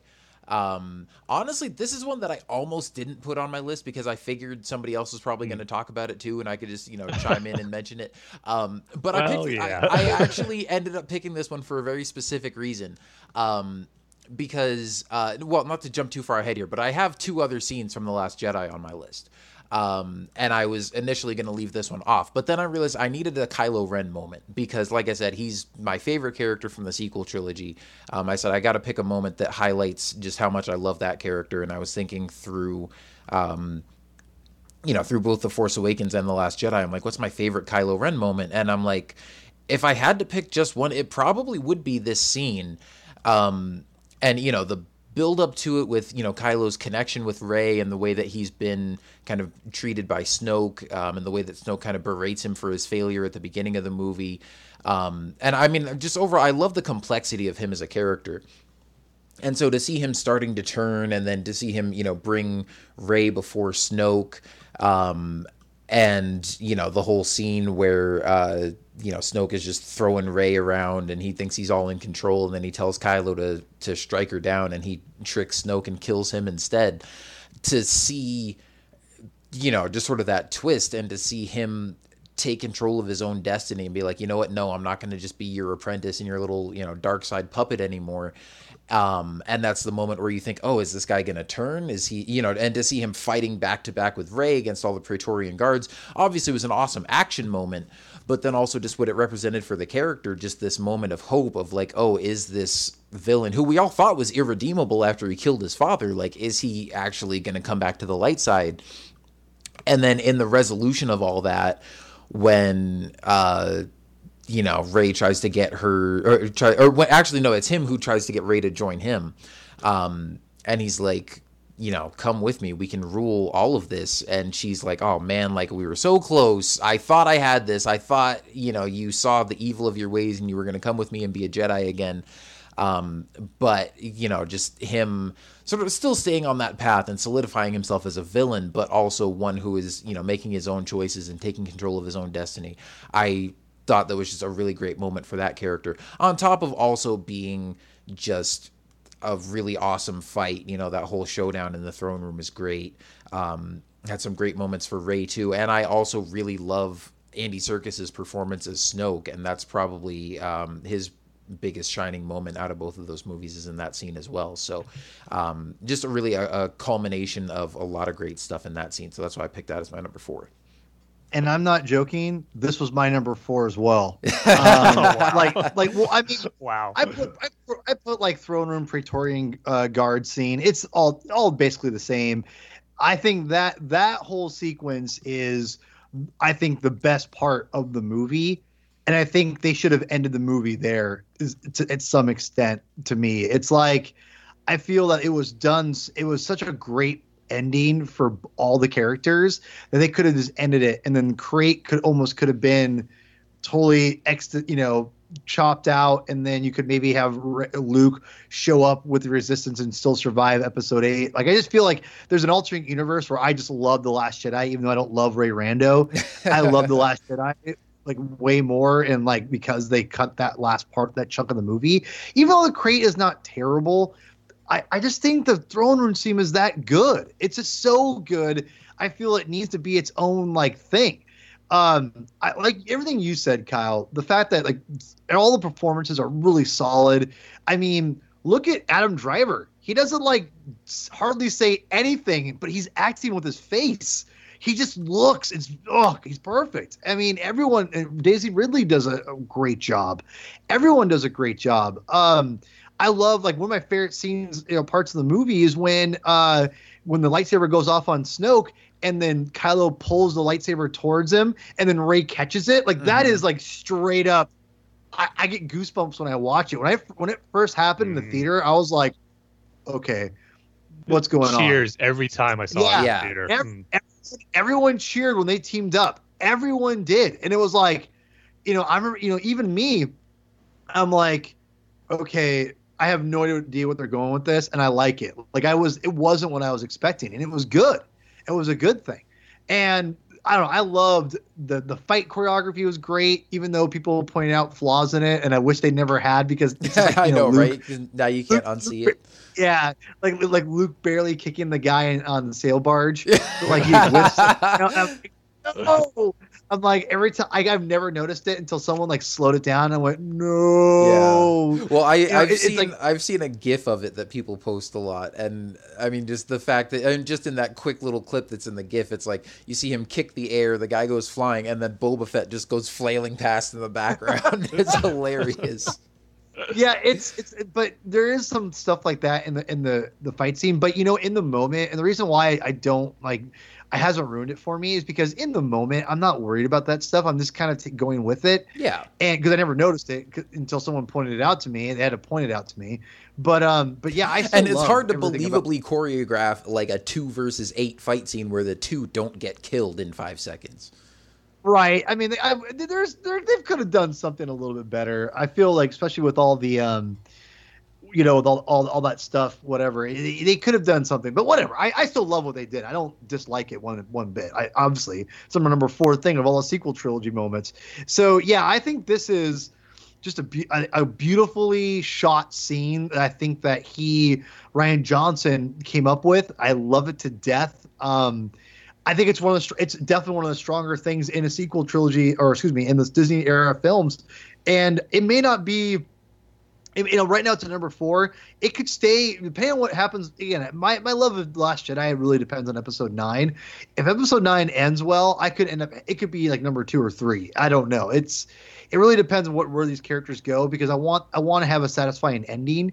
And to me, that's where it kind of holds it at number 4 for me right now, is I have to have a satisfying ending. So yeah. But I think by itself, I watch it. I'm like, ooh, this is beautifully shot, acted, everything. I love it. Nice. Yeah, you'll be hearing from me about the throne room scene a little later. Okay. Well, Tim, what's in your number 4 spot instead? So for me, number 4 is something that probably, if you asked me a few months ago, wouldn't be in my top 5, but I just come to love it so much. And that's going to be from The Last Jedi, where Luke teaches Rey about the Force. That whole sequence, once, after Luke hits her with the tree leaf and he really tells her, she realizes, oh, I got to look inside myself or feel inside myself. Once she starts telling Luke what she's feeling through the Force, and then we get the visualization of it, seeing like life grow, and then the decaying death that's there with the skeletons, and the mother porg protecting her little porgs, and all that stuff was beautifully done. And what I love it so much about it is that, we've had moments over across the Star Wars saga about, the Force being taught from Obi-Wan to Luke, Qui-Gon to Anakin. But the one that stands out for me in this one is Rey's reaction to it. You just see the joy in her face once she realizes she feels that same Force inside of her, and she smiles. There is something really great about that, where you never really got from Luke in A New Hope when he's training with Obi-Wan. He kind of just says, yeah, I did feel something there. And Anakin was still kind of a little kid and confused when Qui-Gon was explaining things, but the pure joy of discovering that within herself, and how the Force she feels and the balance that she feels on the planet she has inside herself too. And when she realizes that and has that smile, is just really great. I love that aspect of it. It's probably my favorite, Force teaching moment out of the whole saga so far. It's really a scene that I just come to love every time I watch it, and it's a standout in The Last Jedi. I also love too what he's trying to teach there, even though kind of by the end he realizes that maybe that wasn't the right way, but I think he still has a point in where he is right, where he goes, this is the lesson. Don't you see that to think the Jedi wiped out, the light vanishes, is vanity? There is truth to that. That it is the case, where just because the Jedi are gone doesn't mean the light vanishes. And so I just think that is something that could have been explored on a little more, because I would have been okay with it if, as we were speculating the title of The Last Jedi and everything we were seeing from it, Luke saying the Jedi have to end, if it really would be the end of the Jedi and they would start something new. Rey would be the first of a new order or something to that effect. But of course, by the end, it was, Luke tells Kylo Ren that he will not be the last Jedi. The Jedi Order will carry on. Rey has the books. But I wouldn't think it would have been the worst thing in the world if that was a realization that, came to be about from Luke stating that line there, because I think there is truth to that. So that little aspect there, but majority of just the pure joy and experience that Rey had of feeling the Force and understanding it for the first time, and just how clear everything became to her, I thought was shown beautifully there. So yeah, that's going to be my number 4. Yeah, and funny enough, that was also almost my number 4. And instead I picked the same number 4 as Paul. That one didn't actually make my list. I think originally I was maybe going to put that one on here, and then decided to go with the throne room scene instead, because like I said, I wanted to pick something that kind of highlighted Kylo Ren. But yeah, that is a fantastic scene. I agree with, pretty much everything you said there about just the way that it portrays, like, just Luke explaining the Force, and just, it's probably the best Force teaching moment in the whole saga. Well, for me, it's insert Ron Burgundy gift. Well, agree to disagree. I know from you, it didn't get off to the best of start. When Rey says, yes, telling Luke about, Kylo Ren is strong on the dark side of the Force. Master Skywalker, Kylo Ren is for the dark side of the Force. Oh, that's wonderful. Yeah, she's reciting her practiced speech that she had, been thinking up on the Falcon ride over there, trying to convince him to turn back to the light, and she's realizing that she has no idea what's really going on here. So here's the one thing I'll say about it. The one thing I'll say is that bought into the fact that she's pretty naive and that's why she's acting like that. It's not like it's what's the word I'm looking for? I understand that she's doing that because she doesn't know better. She doesn't realize that Luke doesn't understand what's going on, and it makes more sense when I look into that. But just Daisy Ridley's lion performance of that is just not great. I just always take it too, where she's trying her best to like sound proper, like as a Jedi student would talk to her master, but yet she's never done that before or hasn't been trained to do that before. So that's why it kind of comes off as a little awkward as well. But I will say every time I see that now, I can't help but laugh thinking of your impression of that. It always cracks me up. Yeah. All right. Well, should we jump into the number 3s? Let's see. Paul, you want to give us yours first? My number 3. Well, hold on a second. I just lost my. There it is. I almost lost my little list here. But 3 and 2 come from the same movie. Spoiler alert. So I have to make sure I didn't. Yeah, here we go. So my number 3 is going to be the Holy City ambush in Rogue One. One of the things I love about Rogue One is how different of tone it is. Just like Solo, a Star Wars story, is very different of tone.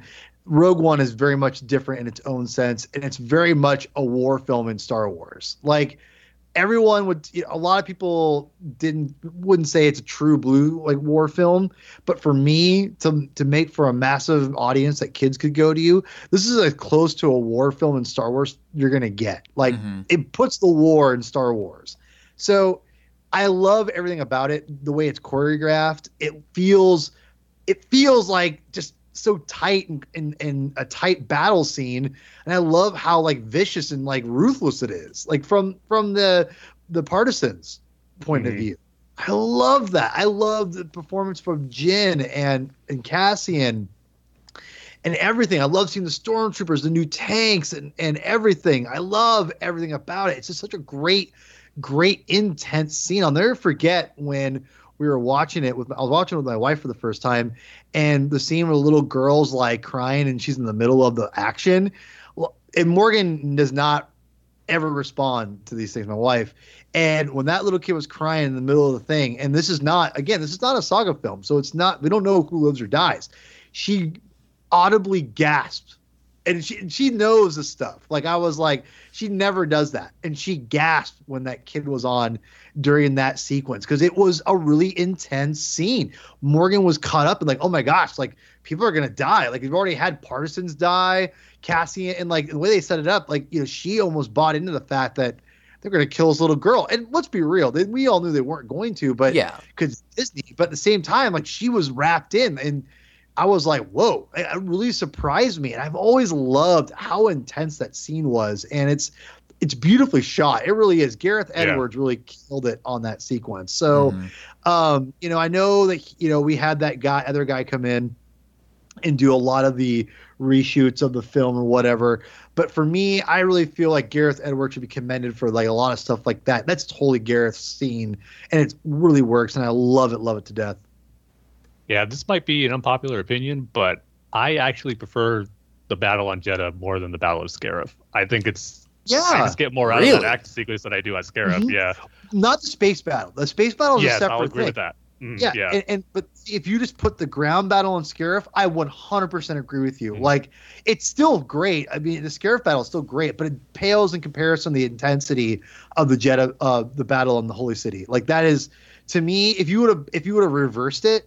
Have that with Jedha was the end and the space battle was with intercut with the Jedha scene, it would be so much more intense to me. It would just be like insane. So for me, I totally with you, Tim. I like Scarif, but Jedha's way more intense. Yeah, it's like a type of battle and skirmish we haven't seen before in Star Wars, like in occupied city streets. I mean, where, like you said, civilians are getting involved in it too. So. And it was a well-balanced fight, too, because as the partisans were making their surprise attack on the Imperials and the Empires took out a good portion of the partisans, too. So it wasn't like the Empire were just getting ambushed and weren't getting their shots in there, too. So yeah. That's just and of course they have the AT-ST come in there and start blasting people. So yeah, that was actually a tough one to leave off the list, too. I mean, yeah, if we had a top like 10 or 15, that would definitely be on there for me. Yeah. Well, Tim, you want to go ahead and jump to your number 3? Yeah, my number 3 is this is one that is kind of a no-brainer that I was almost tempted to leave off because I'm sure you're all going to have it, and pretty much almost every fan would probably say it's in their top 5. But it's amazing. I have to put it on there. It's going to be the Vader sequence from Rogue One. I mean, wow. Like you said it before, Kyle, we knew Vader was going to be in this movie before we even saw him in the trailers, but we were always wondering in what capacity. You know he has to have some cool sequence. And boy, did it deliver. I wasn't expecting it to be this, but man, I'm so glad this is what they decided to go with. That, just that horror vibe it had, that dark room, and then that lightsaber ignites, and you're just seeing Vader mow down those rebellion troopers that we've seen in their costumes from A New Hope, but just seeing him take them down was just a sight to behold. And I will always remember the buzz that was going on in the theater after Rogue One ended. But of course, this leads directly into the ending of Rogue One. And man, there is such a buzz in the theater that I'll never forget, and that I don't think I've ever experienced before in the movie theater, where everyone was just like still cheering, like high-fiving each other, just going, wow, and like, how amazing was that? I mean, this is the type of stuff, scenes like this is why these standalone films are so awesome to get. And when sometimes you hear people, why do we need this movie, or do we really need separate Star Wars films? Like, we wouldn't have cool sequences like this. I mean, a few years ago, this would be unimaginable thinking about getting a new action sequence with Darth Vader in it, and we've got it. How amazing is that? And so that's just what makes these standalone films such a beauty to have, is getting moments like this from characters we know and love that we didn't think we'd see again in movies, and here they are getting more awesome stuff for us to love them even more. So yeah, it was beautifully directed with how it was shot, the lighting, seeing Vader do some awesome stuff. The music was great. That final shot of him just looking at the blockade runner that flies off, and that broken part of Radish's ship, you see him out in space with the stormtroopers behind him. It just looks amazing. So yeah, that one was my number 3 choice. I mean, like I said, it's probably a no-brainer. I'm sure you guys are going to have it on your list too, and if not, I'm sure it was a tough one for you to leave off. But it's just something that, was such quite an amazing Star Wars experience to get while in the theater and seeing it for the first time. It was just so cool. Well, I will hold my tongue on that one for now. Yeah. Well, I'll go into my number 2 then. Wait, I didn't get to my number 3 yet. Oh, you haven't? No. Well, okay, never mind. Continue. I apologize. Yeah, no, that's right. I have no idea what number 2 is. We switched up the order a bit. I got me all confused. Yeah, I'm trying to. Well, I mean, we can go in the same order. I was just trying to shake things up a little bit. Sorry. So my number 3, and actually, I made a last minute decision to flip flop my number 2 and my number 3. My number 3 is going to be the Luke and Yoda scene from The Last Jedi. Just, seeing, I mean, that's probably my favorite, like, nostalgic moment in the sequel trilogy and in all these new films. Seeing Puppet Yoda again, hearing Frank Oz coming back and doing the voice, and just, those callbacks to The Empire Strikes Back, and seeing Luke as, someone who obviously finished his training and sort of reached the heights of a Jedi Master, and then has sort of, fallen off of that path, due to like the failures that he suffered and stuff. But to see him older and wiser and having gone through all this stuff and still having lessons to learn from his master. And there's just, the first time I saw that in the theater, there was just something so special about, from the first moment where the camera kind of pans across and you just see the back of Yoda's Force Ghost head. And you're like, oh man, this is going to be really cool. And then to, Luke's about to go and burn the tree down, and Yoda's like, or Luke's like, oh, I'm going to do it. I'm going to burn it. And he walks up and stops and goes, maybe I shouldn't. And Yoda doing what we've never seen before, a Force Ghost actually interacting with the physical world, and, kind of uses the Force to call down a lightning bolt and just burn the tree. And Luke's like, wait, no, the secret Jedi text. And Yoda's just laughing, like, and imparts that wisdom on him. Like, after all this time, you still think that, the future of the Jedi Order depends on a pile of old books. Page turners, they were not. And then just the imagery of the two of them sitting together, watching the tree burn as Yoda imparts more Jedi wisdom to Luke, and Yoda's theme plays in the background. I just freaking love that scene to death. Just the way it's shot, and the visuals are beautiful, the music is beautiful, and just, you know, seeing those two characters together again, and, you know, any little knowledge and bits of Jedi wisdom that we can learn from Yoda is always going to be great stuff. So I just, you know, that's one of my favorite scenes from The Last Jedi. That I kind of go back and forth on it being my favorite scene from the movie, but like I said, you know, thinking about the next spot on my list, I was like, I think there's one that I have to put above that. But that's a really special one for me. So that's my number 3 spot. But Paul, if you're so eager, I think now we can let you go ahead and jump to your number 2. I wish I would have planned this a little bit better. I wish you would have went before, because it would have bled into from Tim's. Yeah, this was my number 2, was the Vader sequence. I think it's just one of those things where we finally get to see Vader cut loose. We've never seen him cut loose before. And just, you know, he's toyed with Luke, he's held back with Luke, he's, you know, it's whatever. I mean, he's gone. I think, you know, in my opinion, I think he's gone after Luke at the end of Return of the Jedi. I think he actually does, like, you know, go after him at some point, and Luke vice versa. But for the most part, we haven't seen Vader be like Vader, and that was a small taste of what we could see in another potential film or whatever. And it was great. It was an amazing thing to see, and it's just so what we always what we always thought Vader could do on film. We got to see on film, like for the first time. It feels like, even though we've got 3 films of him in the suit, you know, with a lightsaber, we got to see him cut loose and really show what he can do, and why he's the most feared man in the galaxy that everyone knows, and he's a boogeyman and whatnot.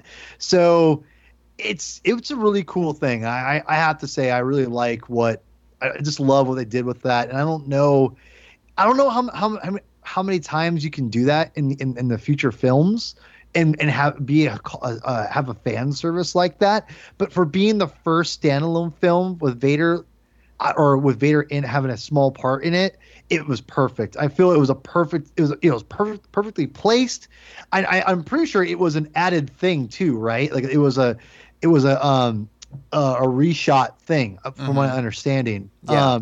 Which was perfect. Like that was the right thing, and that's where, again, look at reshoots can be a good thing, and this was in one of them. So yeah, I'm all about what they're doing, and with the Vader stuff, and I hope they do more tasteful things in the future. But yeah, this was a fantastic, great sequence that they put in, and I love it to death. I will still hold my tongue. But Tim, you want to go ahead and give us your number 2? Yeah, so my number 2 pick is going to be what your guys' number 4 pick was, the throne room scene from The Last Jedi. This is one of the best moments of the sequel trilogy of the new Disney era, and I just think it's one of the best moments of the saga in general. And not to repeat everything you guys said, because I echo everything you mentioned, but I just love how it really was something we haven't seen in a Star Wars movie before, where we're seeing the light side character and the dark side character join forces and fighting together, not against each other. It was just something so unique and cool, and it played out beautifully. Like I said, the fight sequence against the Praetorian Guards was really cool, and just, you know, just visually seeing Kylo Ren and Rey fight together was just awesome. And even though we kind of got a tease that something may be up with them joining forces in the trailer, or the second trailer we got, where Kylo extends his hand asking Rey to join him. So we knew that was potentially going to happen, but seeing it actually play out was just so beautifully done. Like I said, how it started off with Rey catching the lightsaber and being such a crowd cheering moment, and then seeing them fight side by side was amazing to behold. And it made me think, as it was going on, it was like, wow, is this where's the story's going to go now? Are they going to stay together, join forces? Like, what can possibly happen after this? Like, where's the story going to go? It's such a fascinating thing I wasn't even thinking of going into it. And so it was great to see that, even though it looks like that is going to be the only time we'll see them team up. I'm sure they'll be going at it in episode 9 against each other again. But even for this short little moment, it was amazing to see light side and dark side kind of working together this one time in that instance. So yeah, it was great. Everything about Snoke's throne room sequence was done beautifully, I thought, just from the build up to Snoke interrogating Rey, Kylo killing Snoke, and then the battle, and then just Kylo asking Rey to join him. It's continuing that Skywalker theme of, wanting, harkens back to Anakin Revenge of the Sith, Darth Vader in Empire Strikes Back, and Kylo Ren's doing the same thing, asking for someone to join him in power and to rule the galaxy. So that was one of those instances where the Star Wars films rhyme with each other, and I liked how The Last Jedi handled that portion of it here. So just love that sequence to death. I just think it's so important in the overall scheme of things in the Skywalker saga, and just with the Force in general. Like I said, having the dark side and light side work together in this instance, I thought was just really, really cool to see. Yeah, definitely. All right, well, my number 2, which is also from The Last Jedi, and I'm sure I might be stealing somebody's number 1 here, but it's going to be the return of Luke Skywalker, Jedi Master. Just his arrival at the battle on Crate, the first scene of, just when he appears to Leia in the cave, and, just they get to share that brother-sister reconnection, and then him going out to face down Kylo Ren. And, this might be a bit of a stretch because this is a lot longer than, just kind of one quick moment. But this whole sequence at the end of the movie, when you have all the ATM-6 walkers firing on him and it, kicks up the huge explosion and the dust settles, and just, that imagery of the lone figure of Luke just stepping out of it and just brushing it off. And, simultaneously thinking like, man, how is that possible? Like, what did he do to survive that? And at the same time, just going, man, that is so freaking awesome right there. And it's the Luke Skywalker that we all wanted to see all along. And I know a lot of people have conflicting opinions and views on, sort of Luke's portrayal in this movie. But regardless, I think, again, that Luke in this scene is the Luke that we all wanted to see coming into this movie, and we finally get to see him take up that mantle again, to be the Jedi Master, to be the hero that his friends need him to be, and, to buy the time for their escape, and then, of course, his showdown with Kylo Ren. Brief as it may be, it's cool just to get to finally see Luke wield a lightsaber again, and then just the moment at the end of that fight where, actually before the end of the fight, when he, even just the moment where he's telling Kylo, the rebellion is reborn today, the war is far from over, and I will not be the last Jedi. And just the way that it's intercutting between Luke and, the new generation of Resistance heroes. I just think that whole sequence is really well done.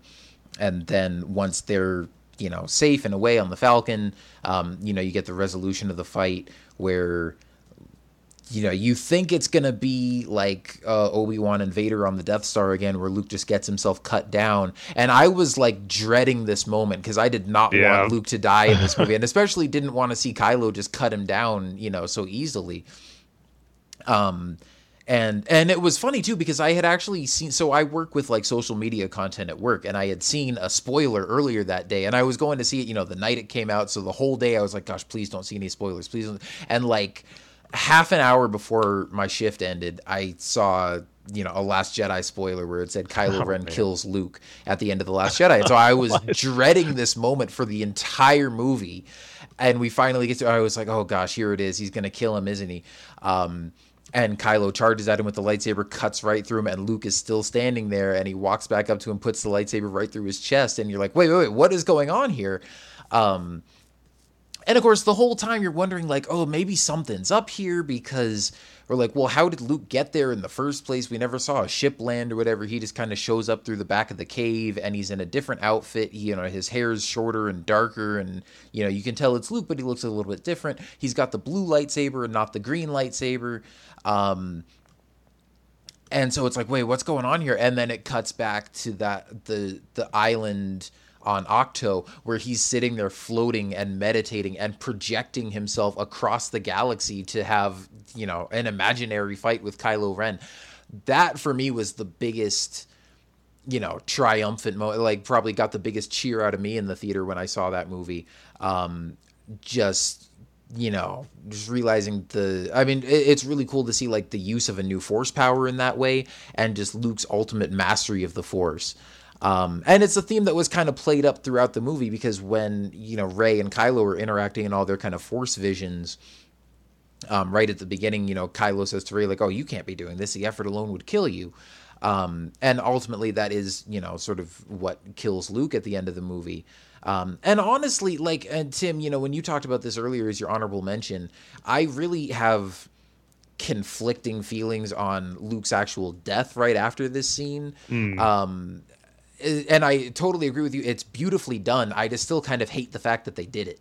Like, I go back and forth on it. I'm like, Luke's death was so beautifully done, but at the same time, I hate them for killing Luke Skywalker. Like, I wanted more of him. And especially when he finally comes back and decides to be a Jedi again, like, I wanted to see him, jump on board and, like, start helping Rey train the next generation of Jedi and see what they could have done with that. But I just think here in this moment, making his last stand here, and again, just finally taking up that mantle again. Even harkening back to, sort of when he was talking earlier in the movie about his failure, and he's, I failed because I was Luke Skywalker, Jedi Master, a legend. And he takes up that mantle again. And, I love the callback to that at the end of the movie when you see the kids playing it out with their little makeshift action figures. And the little slave boy says, Luke Skywalker, Jedi Master. So I love just Luke finally coming back in this scene and living up to that legend, and just making a stand there. So that's my number 2. Yeah, it's a great moment. And man, see, it makes me think, for those who have a problem with Luke's characterization in The Last Jedi, I almost seem to forget about this moment on Crate where he comes back. It is the Luke Skywalker that, like you said, we kind of expected and no one loved from the original trilogy, taking up that legend aspect of what we all believe he is. So it was just really well done how it was handled, from his entrance to, his exit as he disappeared. So yeah, great choice. All right. Well, Tim, you want to go ahead and give us your number 1 pick? All right, here it is. And I don't think you guys would have this as your number 1. And it's kind of going to be on a somber note, but I'm going to go with Han's death in The Force Awakens. And the reason why it's number 1 is, even though, like you said, we all knew Han was probably going to go out in that movie, the way it was done, I thought couldn't be any more perfect. It was tragic, but yet it was kind of beautiful in a way how it was done, just with the father and son being reunited together, and the way that it kind of did a flip-flop of being tempted by the dark side. You see Kylo Ren being tempted by the light side in a way.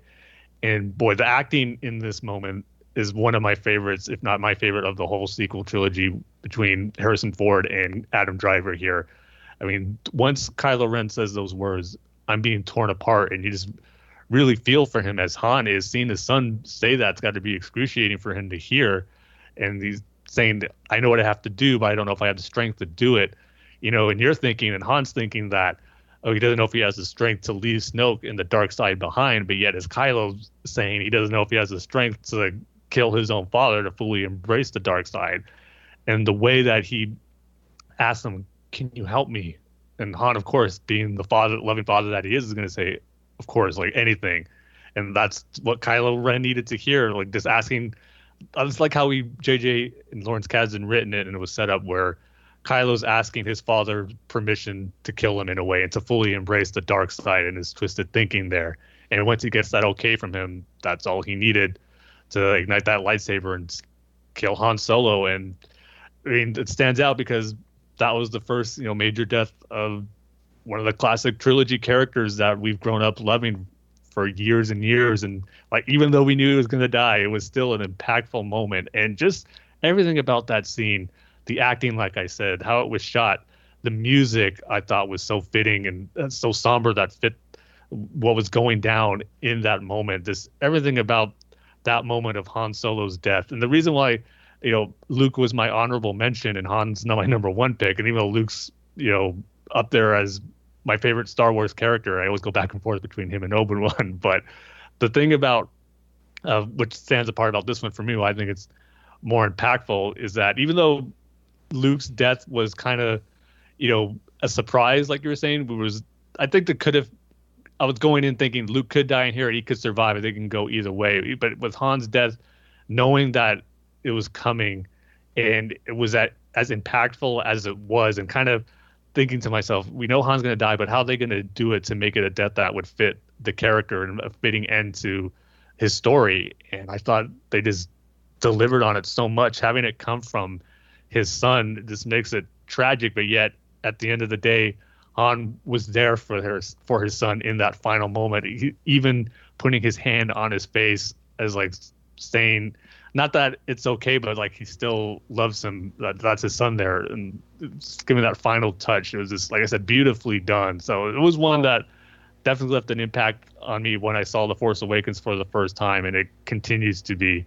I think my favorite scene for all those reasons there, just because, like I said, even though it's tragic, it's not because I'm happy Han Solo is dead. I just think it's the best scene that was done in this new Disney era from everyone involved, the actors, the director, the music, everything about it was done so perfectly. And it's just a standout moment, which, is not an easy thing to do, to kill off like these iconic characters, Luke and Han, and do it as beautifully as I felt they'd done. But I think Han's was done the best here, and just the story behind it in the universe too, how it's from his son, but yet he's trying to get his son back, and Kylo Ren is being tempted by the light side and not the dark. Just all of it I just thought was so perfectly handled, and it continues to stand out to me every time I watch it. It hasn't lost its impact when I see it every time, and I've seen The Force Awakens quite a few times now, as it's still my favorite movie in this new Disney era. So it's still as impactful as it was for me when I first saw it. That's why it's my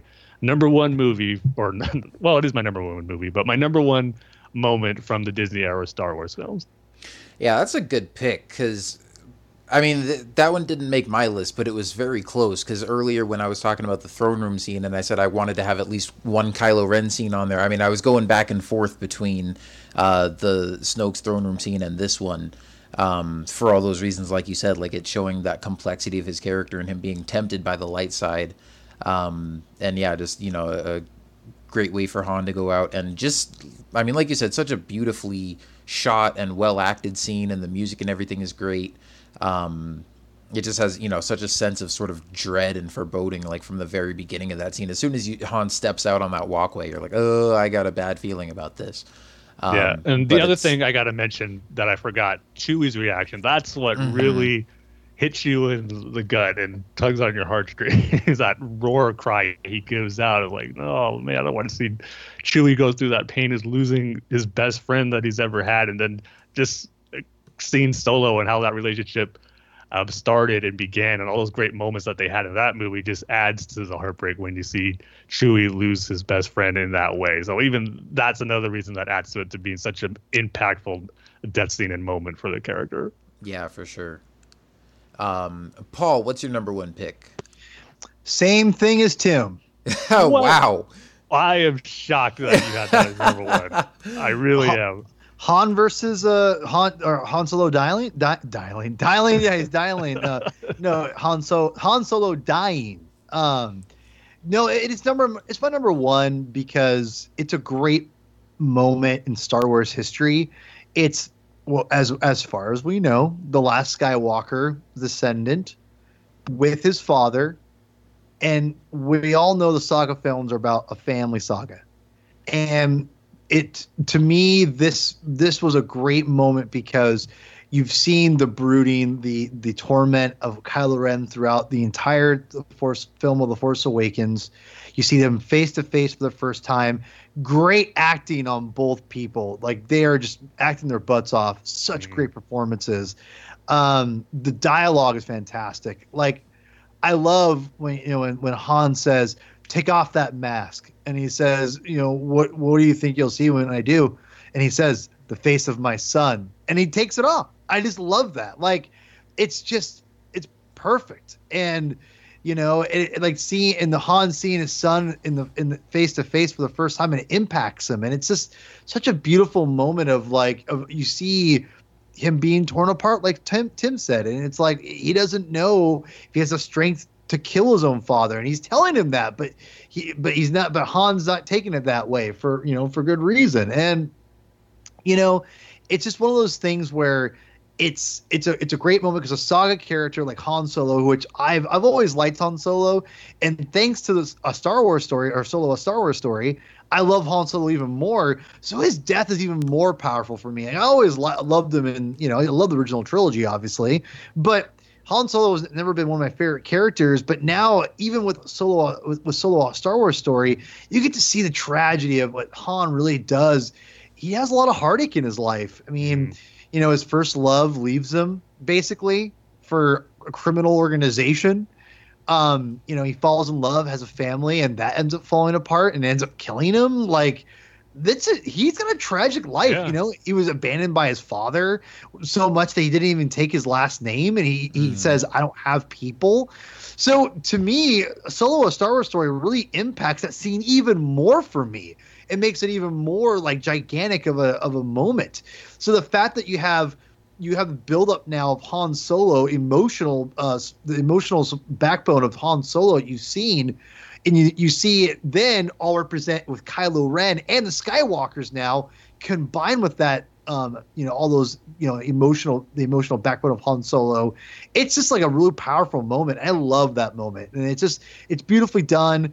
It is to me like the best standout moment because it connects the original trilogy, and it really is to me letting the past die. In other words, it almost feels like Disney is Kylo Ren and they're killing all the old Star Wars.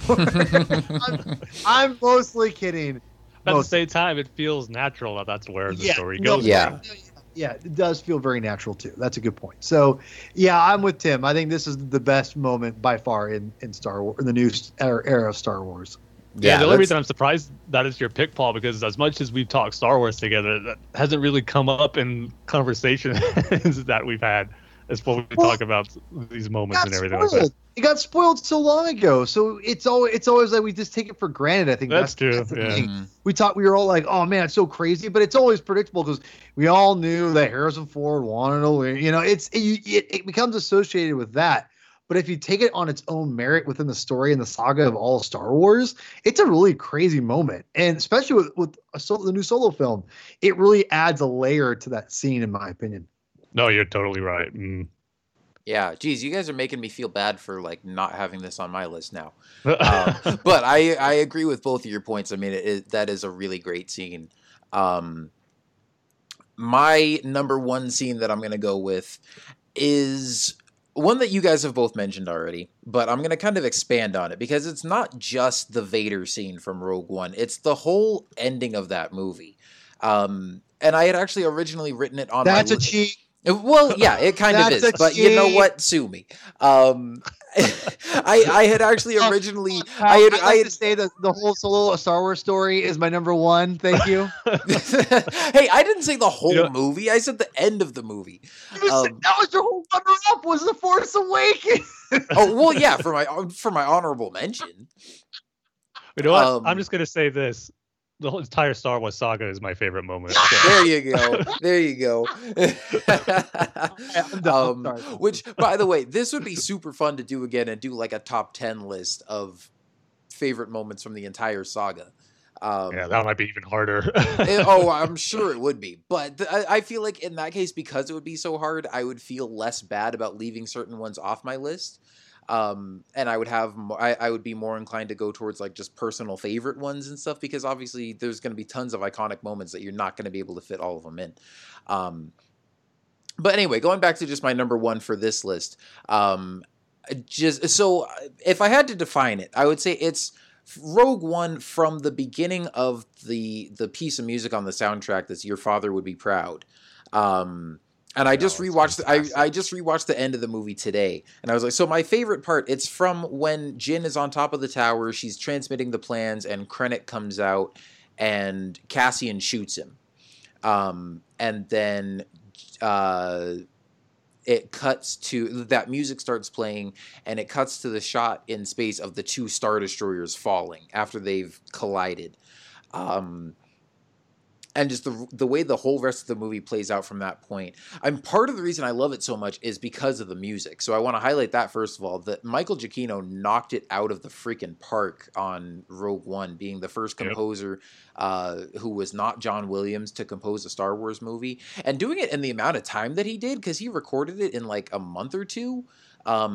And he's one of those composers that does music for like 7 or 8 movies a year, and I have no idea how he does it all. But and manages to not make it all sound like generic, because I'm sure you could crank out like a decent score for a bunch of movies. But hearing some of the other ones he's done, he does some really good music, and it's not like all his stuff sounds the same.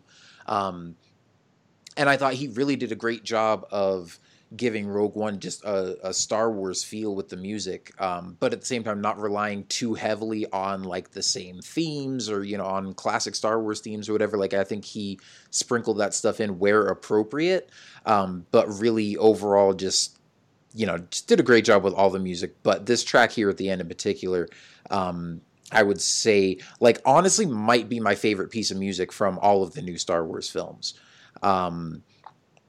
And I think just the way that it plays out with this scene, I mean, it's kind of a contrast because the music is so melancholy, but there's such sort of exciting, dramatic stuff happening where the rebels are, receiving the transmission for the Death Star plans.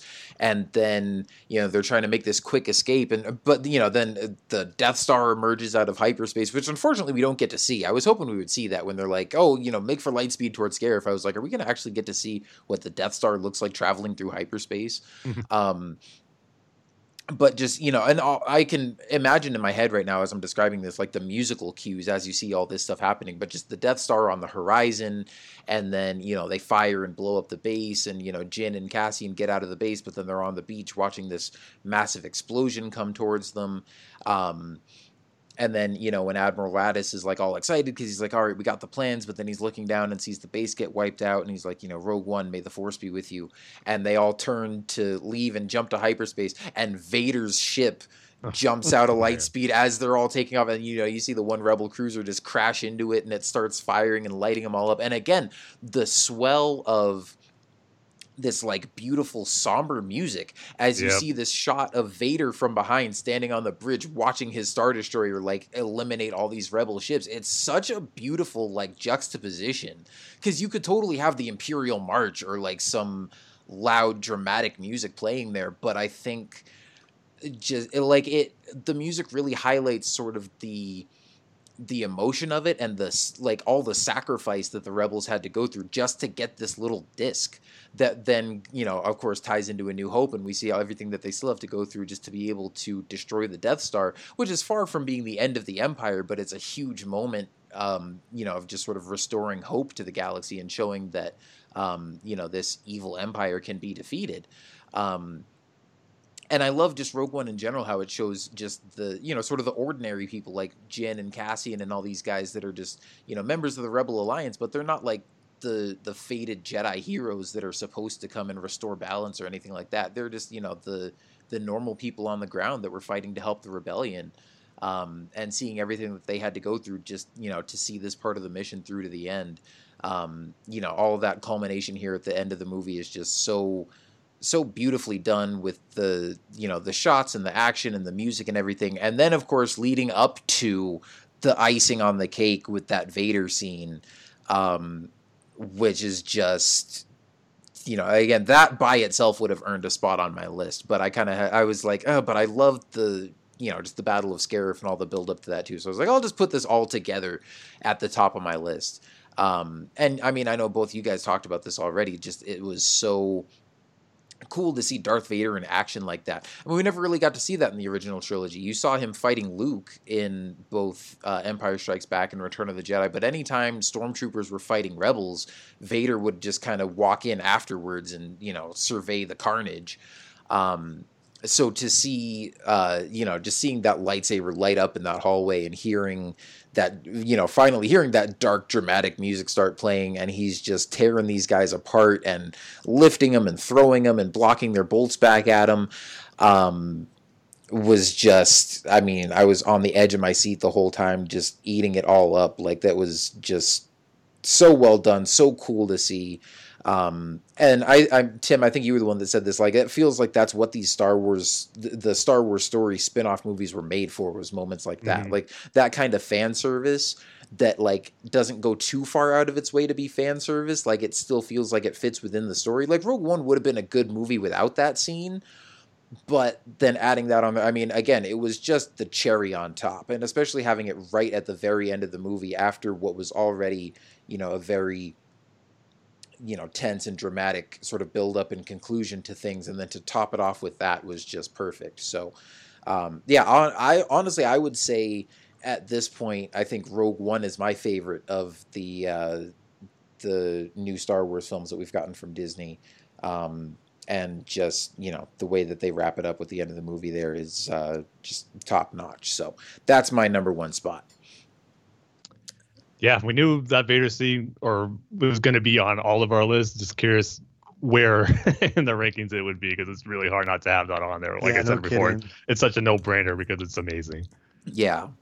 And like I said, I couldn't put the Vader scene just by itself as my number one spot, but I can understand why, because I totally get what you're saying about that moment with the music, and we see Vader inside the Star Destroyer. That single piece of music right there is one of my favorites just in all of Star Wars. I love it. It's my favorite of Rogue One. And like you said, the whole entire score for that movie is really well done. But that singular piece of music there, and seeing the visuals of Vader and just the carnage going on when the Star Destroyer arrives, is just, like you said, something really, really cool about it. So I totally get why you would need to include that moment in there as well.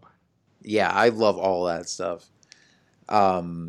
But hey, we made it. There's our top 5 moments of the new Disney Star Wars films. So, Tim, did you happen to go back and round up some of the responses from our listeners from back when we first put that out? I was able to get a few of them, because I know there was no way you could do all of them, because we got over like 100 responses, which was amazing, and we thank you guys for it. But what was sweet about it is that everyone had different scenes. I mean, it wasn't all just, the Vader sequence or the throne room sequence, but I will say the top 3 that probably got the most responses were the throne room scene at number 1, Darth Vader number 2, and then Rey pulling the lightsaber on Starkiller Base. That was another one that a lot of people chose, and understandably so. It is a great moment, and definitely would have been one that would be like in my top 10, because as the way I prepared was like on Friday before we recorded, I was just going through the movies. I'm not watching all of them, even though I probably easily could if I had time, but just going through the moments that I know I liked and was able to kind of wind it down from there. But I had like written down like 15 or 20 moments for all these 4 movies. So I had to narrow it down from that. But a lot of those moments made it on other people's favorite lists. So to start off, I'll go ahead and read from some of our longtime and frequent contributors to the show, Brian Bailey, Martin Ellman, and Caleb Clegane. Or Clegane. I keep calling him Caleb Clegane because I just like how that sounds. But Brian Bailey first at Balls in Play says, number 1 for him is Luke and Yoda at the Force Tree. Number 2, Hope/Vader in the hallway. 3, transmitting the data tape / your father would be proud. Number 4, Snoke Throne Room. Number 5, The Spark, Luke and Leia, and Luke versus Kylo Ren in The Last Jedi. And Martin Ellman says at Dartmouth Studios, too many to choose from. First one for him was going to be Rey catching the saber in The Force Awakens, Luke and Leia and the Luke and Yoda scenes in The Last Jedi, Vader in Rogue One, and Maul being in Solo, and what that could mean for the future are my favorites. And then Caleb at Caleb_Klingon5 says number 1 for him is the Vader scene in Rogue One. Number 2, Kylo and Rey fighting together in The Last Jedi. Number 3, Darth Maul in Solo. He says those moments had me screaming in the theater. All so awesome. And then some responses. First up, Alan L, I should say, at Label Chips says, Jin listening to Galen's message, cross-cut with the Death Star test. Luke and Yoda at the Jedi Tree. Really good. Mm-hmm. And then he says the Holdo maneuver, which was another really cool sequence for both sound and visual. Mm-hmm. And then we got the response from Mark at from Fantatrax at Fantatrax says, right now it's the final scene of Solo, Han and Chewie in that cockpit in their ship hitting hyperspace together and heading for the stars, fills my geeky heart with joy. And then Emily T at EM_Timmons_1 says, from The Force Awakens, the conversation between Han, Finn, and Rey. So well done by all three actors. Yeah, I knew Luke. Such a small line with an entire epic history behind it. And then from The Last Jedi, the binary sunset as Luke finds peace in the Force. The swell of the score, Mark's face, the cinematography. And then Manny B at Manny Bothans says Rey pulling the lightsaber on Starkiller Base, and he says that with the gif of Rey pulling the lightsaber. And Gwendy Wren at Upsy Daisy says Snoke forcing Kylo to take his mask off, and the ruined and broken eyes that reflected nothing but pain. The undertones of a lifetime of abuse were evident and that affected me. Also, the throne room scene. And then Wiz at WizBiz says, if I were to choose one moment, I think it would have to be the Kessel Run sequence from Solo. This sequence captures what I expect from Star Wars movies. Intense, colorful, and action-packed sequences with a soundtrack that gives yourself eargasms. Then Tom Cholton at Woo's Lindemon. I can't pick one. Enfys Nest reveal in Solo, Maul in Solo, the reprise of the TIE Fighter escape music on Crate with the Porgs in Episode 8, the Death Star test shot in Rogue One, Krennic's defeated look at the end of Rogue One before the Death Star fires at him. Jason B. Williams at Jason B. Williams 1. So far, my top moment, and still makes me smile, is Rey and Finn deciding that the garbage will do and watching them run towards the Falcon. Jonathan Staten at Jonathan Staten says pretty much everything on Corellia, although if I had to choose just one part, I'd say when the family gets split up. I know the Empire has blown up the planet, but that was the first time I really thought of them as evil. Then Mandolin Mike at MTN Mike says, it's funny because I would choose The Last Jedi as my favorite movie, but as for a single moment, it's when the Ghost appears alongside the Rebel fleet at Scarif, because of the thrill of seeing Star Wars Rebels on the big screen. Then Sarah at Hey Jedi Kitty says, I have so many. Rey eating dinner, Rey and BB-8 meet, Chewie, we're home. The Resistance arrives at Takodana, rebellions are built on hope, a Vader in Rogue One, Rey and Luke's interactions, Luke's and R2's reunion, Rey and Chewie arrive on Crate, Luke and Leia's reunion, the lifting rocks moment, and then Poe be reunited with BB-8. And then he sent a gif of Poe just giving that pet belly rub on BB-8 as he sees him again. John Seelig at Seelig John says, cynical and jaded Baze finally reconciled to his faith, reciting the words, the Force is with me and I am one with the Force, as he cradles his dear friend Chirrut on a dying battlefield. Jimmy at Old Guy Jedi says, Han and Chewie flying the Falcon for the first time. Knowing what that is the beginning of was incredibly moving. And then Coach Brett Stevens at Rechenball 28 says, the little slave kids recounting the legend of Luke Skywalker and playing with the makeshift toys at the end of The Last Jedi is tight. I love that one. Like, I know that's such a controversial scene for some people, but that was what I considered too. It didn't make my list, but I love the ending to Rogue One, Last Jedi, and the way that scene plays out with those kids retelling the legend of Luke Skywalker. Yeah, it's a great moment. My only thing is not to end the Star Wars movie on. It could be happen anywhere else, but this wasn't. That's the ending of a Star Wars movie. But like I've said this before too, maybe over the course of the years of watching it and how Episode 9 plays out, it'll feel more natural. But this still feels kind of a strange ending, even despite it being a great moment with those kids. But then Coach Brett Stevens says, or that's the one I just read. Next one was Nathaniel Hardy at Nathaniel Hardy says, the Hammerhead strike above Scarif. I felt the same exhilaration I had when I first saw Han and Chewie's return to the Battle of Yavin. A maybe we can win this thing moment. And then Shannon at ShannonJoy26 says, Luke kissing Leia goodbye in The Last Jedi. And then a couple of responses we got on Facebook. First up from Brian V. Klein says his favorite was Chewie, we're home. Jason Burt says the Darth Vader scene in Rogue One. Brenton Portis says, I just, in all caps, get me a Hammerhead Corvette.